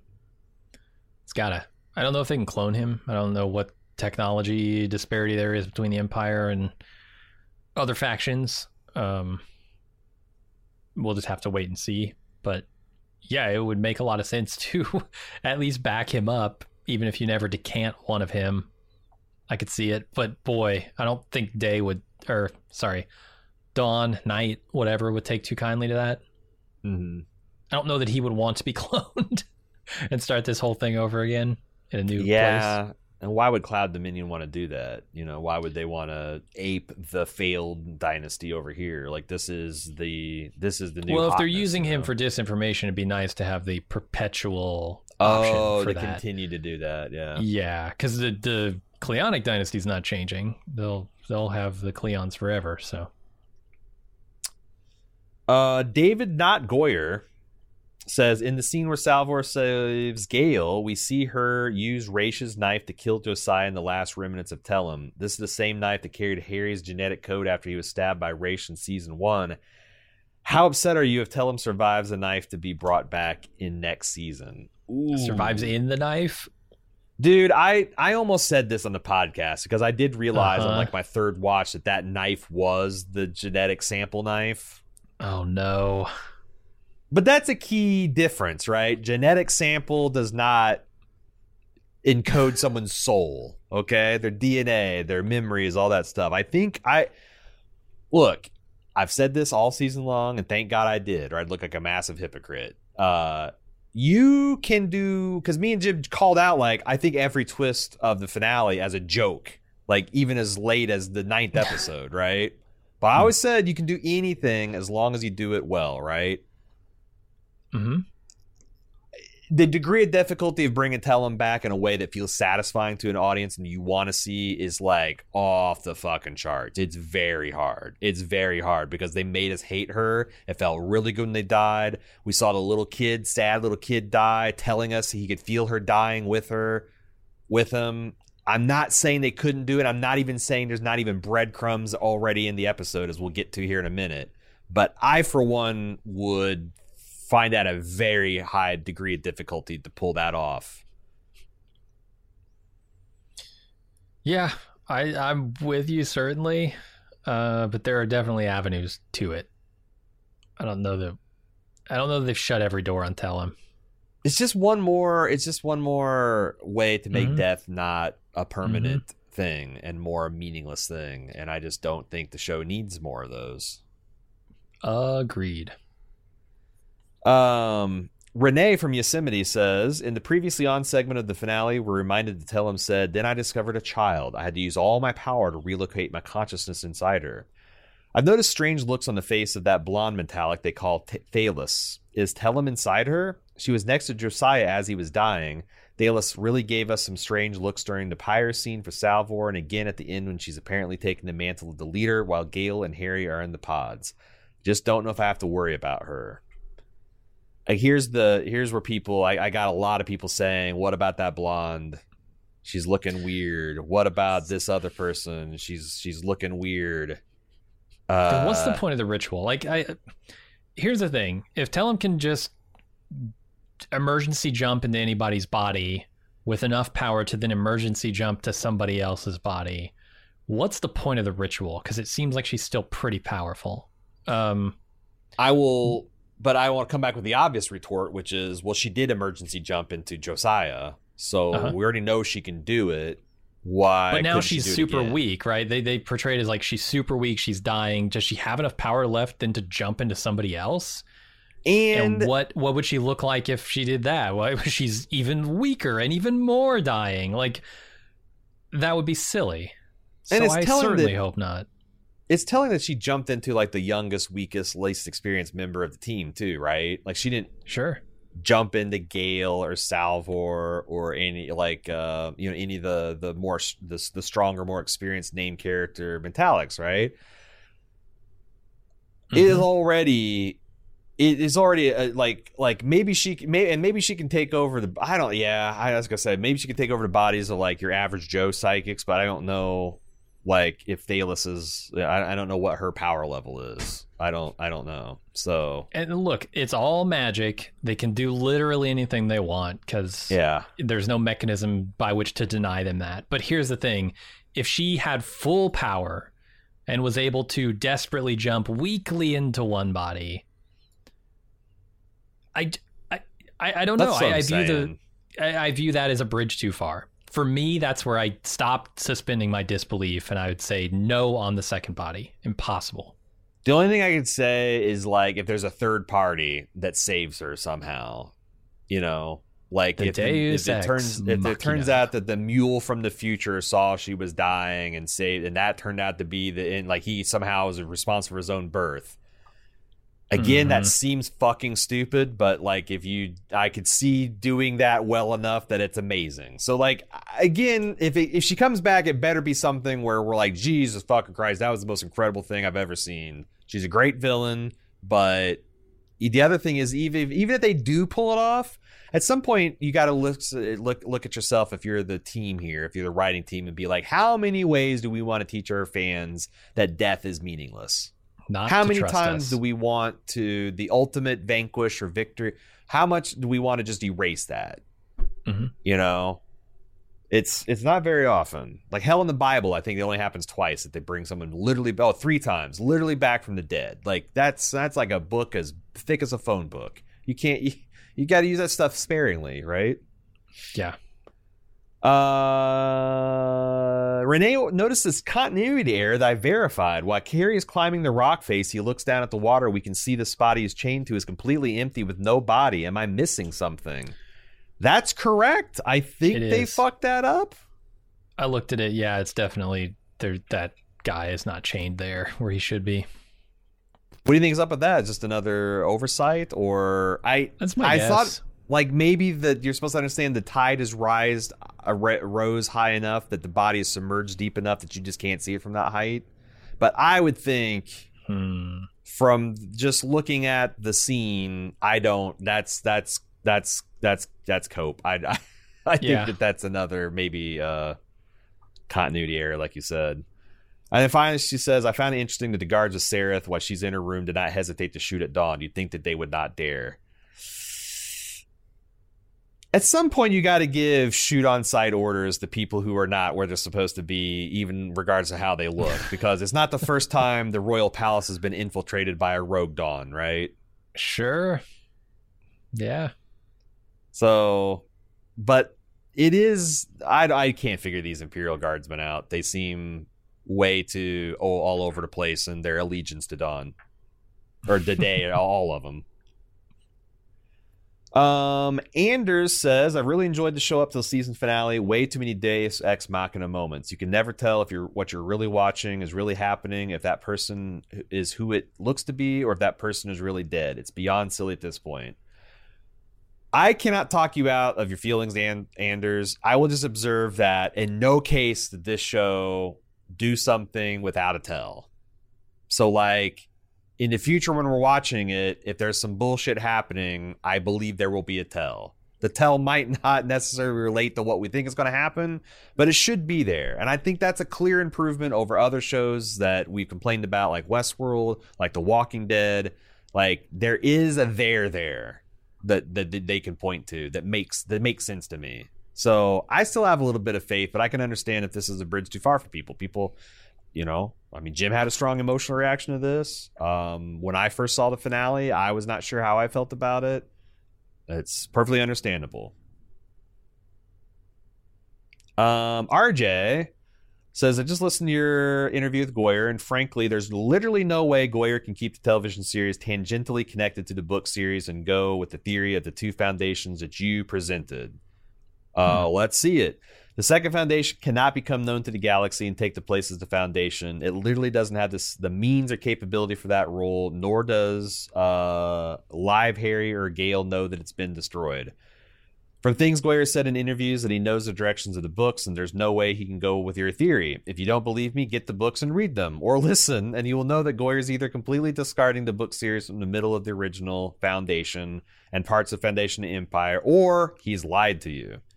I've also heard you and others talk about the virtual Harry giving Demerzel the Prime Radiant as if he's now without the Prime Radiant. He gave her a copy. It can exist in multiple locations, but there's nothing that says it can only be two locations. Harry gave Demerzel one, kept one, and Live Harry and Gale have one. I do look forward to watching a third season, so I hope it gets greenlit by Apple TV. I want to see how they go forward because he's dancing, speaking of Goyer here, on a slender thread where you could lose the connection to the original series and it's no longer the Foundation. I found myself disagreeing with most of this, Jim, but what was your first impressions of RJ's assertions here? I guess I'm not sure why the claims that you're making are being made. Why can't Harry, the prophet of the Foundation, step, regardless of which Harry it is, Vault Harry or Harry Seldon the Man, reborn, step into the role of Foundation leader? I mean, the obvious difference between Publicly? the first Foundation and the second Foundation is the presence of Mentalics.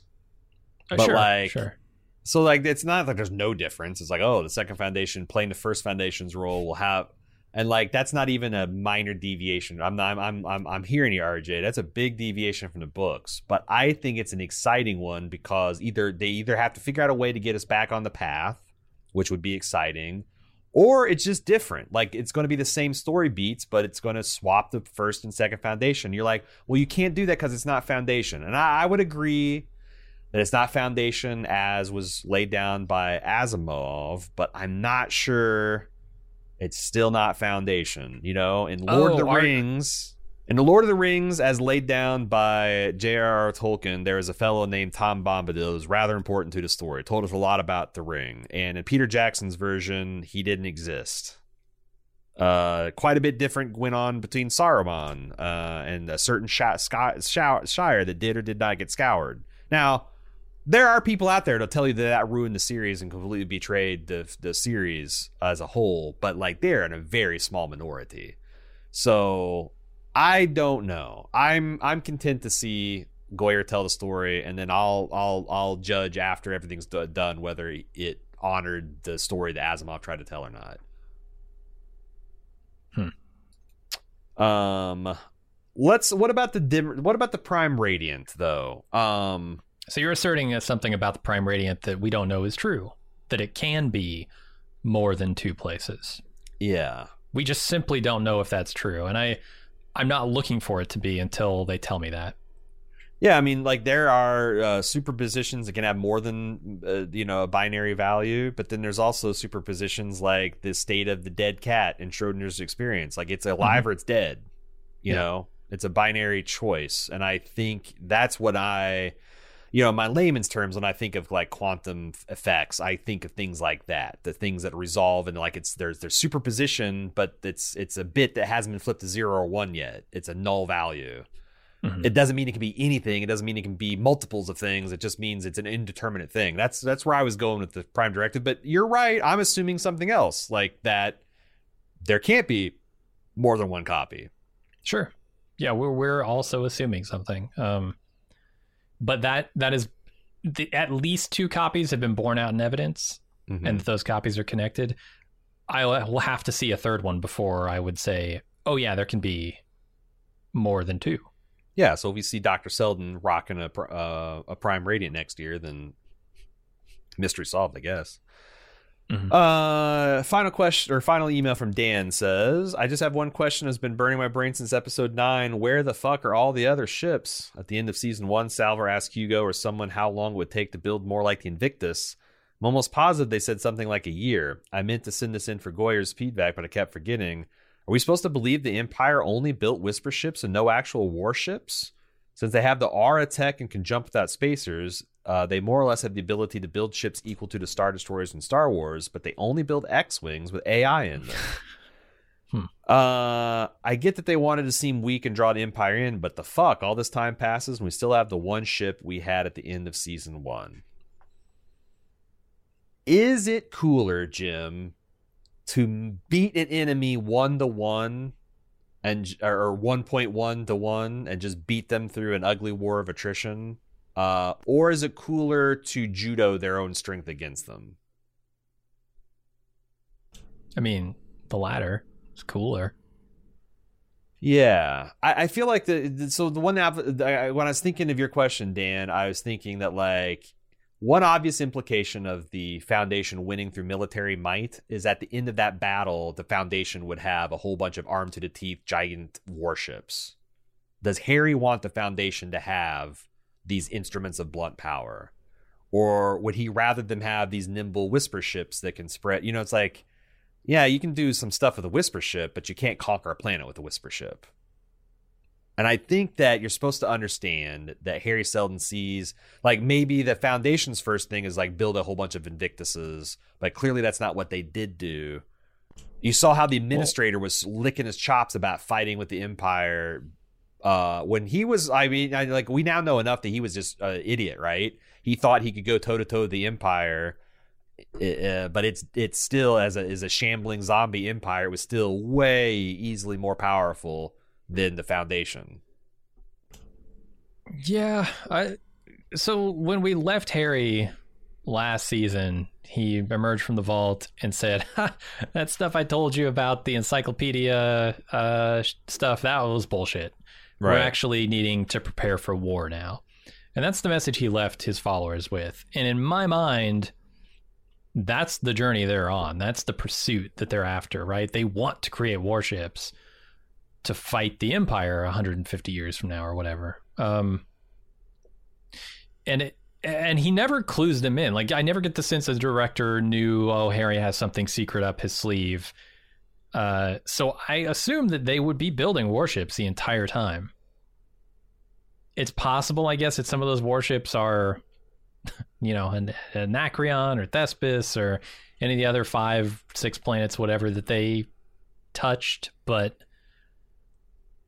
it is a good question, I think. Because if they were primed for, hey, we need to prep for war with the Empire, and all they built is this handful of whisper ships, I think they failed in prepping for war with the Empire. Yeah, you also got to ask, like, why was the Administrator so confident, or like seemed like he looked forward to that war? Because like, okay, you got an army of whisper ships.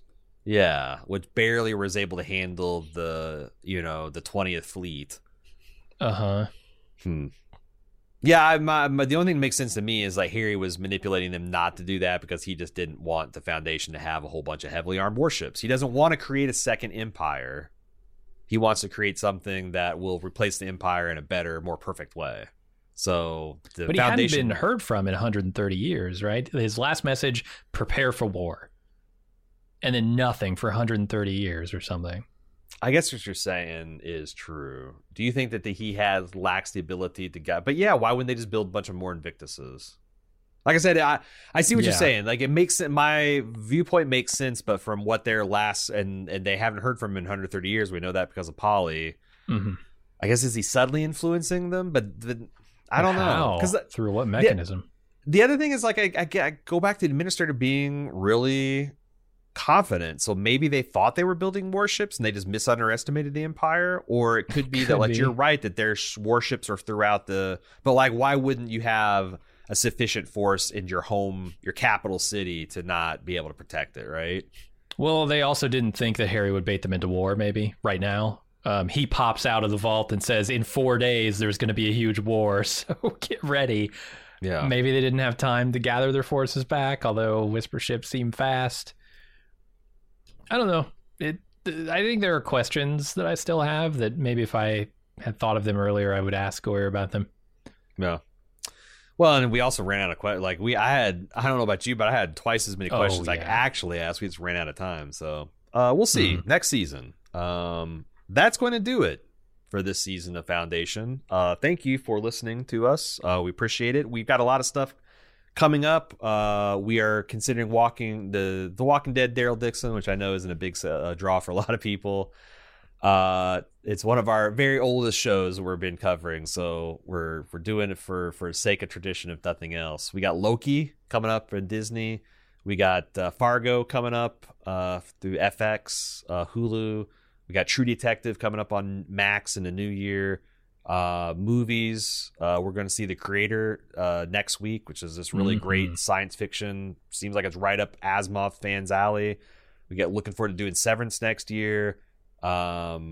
Just like I said, tons of stuff. We're worth a follow on your favorite social media at Bald Move. Unless it's TikTok, it's at Baldest Move there. Best way to keep track of us, especially over the writer's strike, because who knows what things are going to look like after the end of that. And finally, if you want to help us keep our bits flowing, we got all kinds of stuff that we're going to be doing during the writer's strike, and we could really use people's support while we're going through it. Support.baldmove.com to get extra bonus audio and video content for you, as well as ad-free feeds, etc. Support.baldmove.com. That's it. We've heard from us. We've heard from Goyer. We've heard from Pete. We've heard from you. It's time for us to sign off and ride off into the night. We'll see if there's a third podcast that supplants us next season. Until who knows when that will be. It's nice that Goyer's got this thing written so they can start fast, but good Lord, it's going to be at least, I don't know. I did shit like you got to get the strike over. Is my guess. Probably not 2024. I don't think you get the whole thing filmed and post-produced in a single year, but who knows? See the space in the future. But when season 3 returns, so shall we. Until that day, I'm your host, Aaron. And I'm Jim. Respect and enjoy the podcast.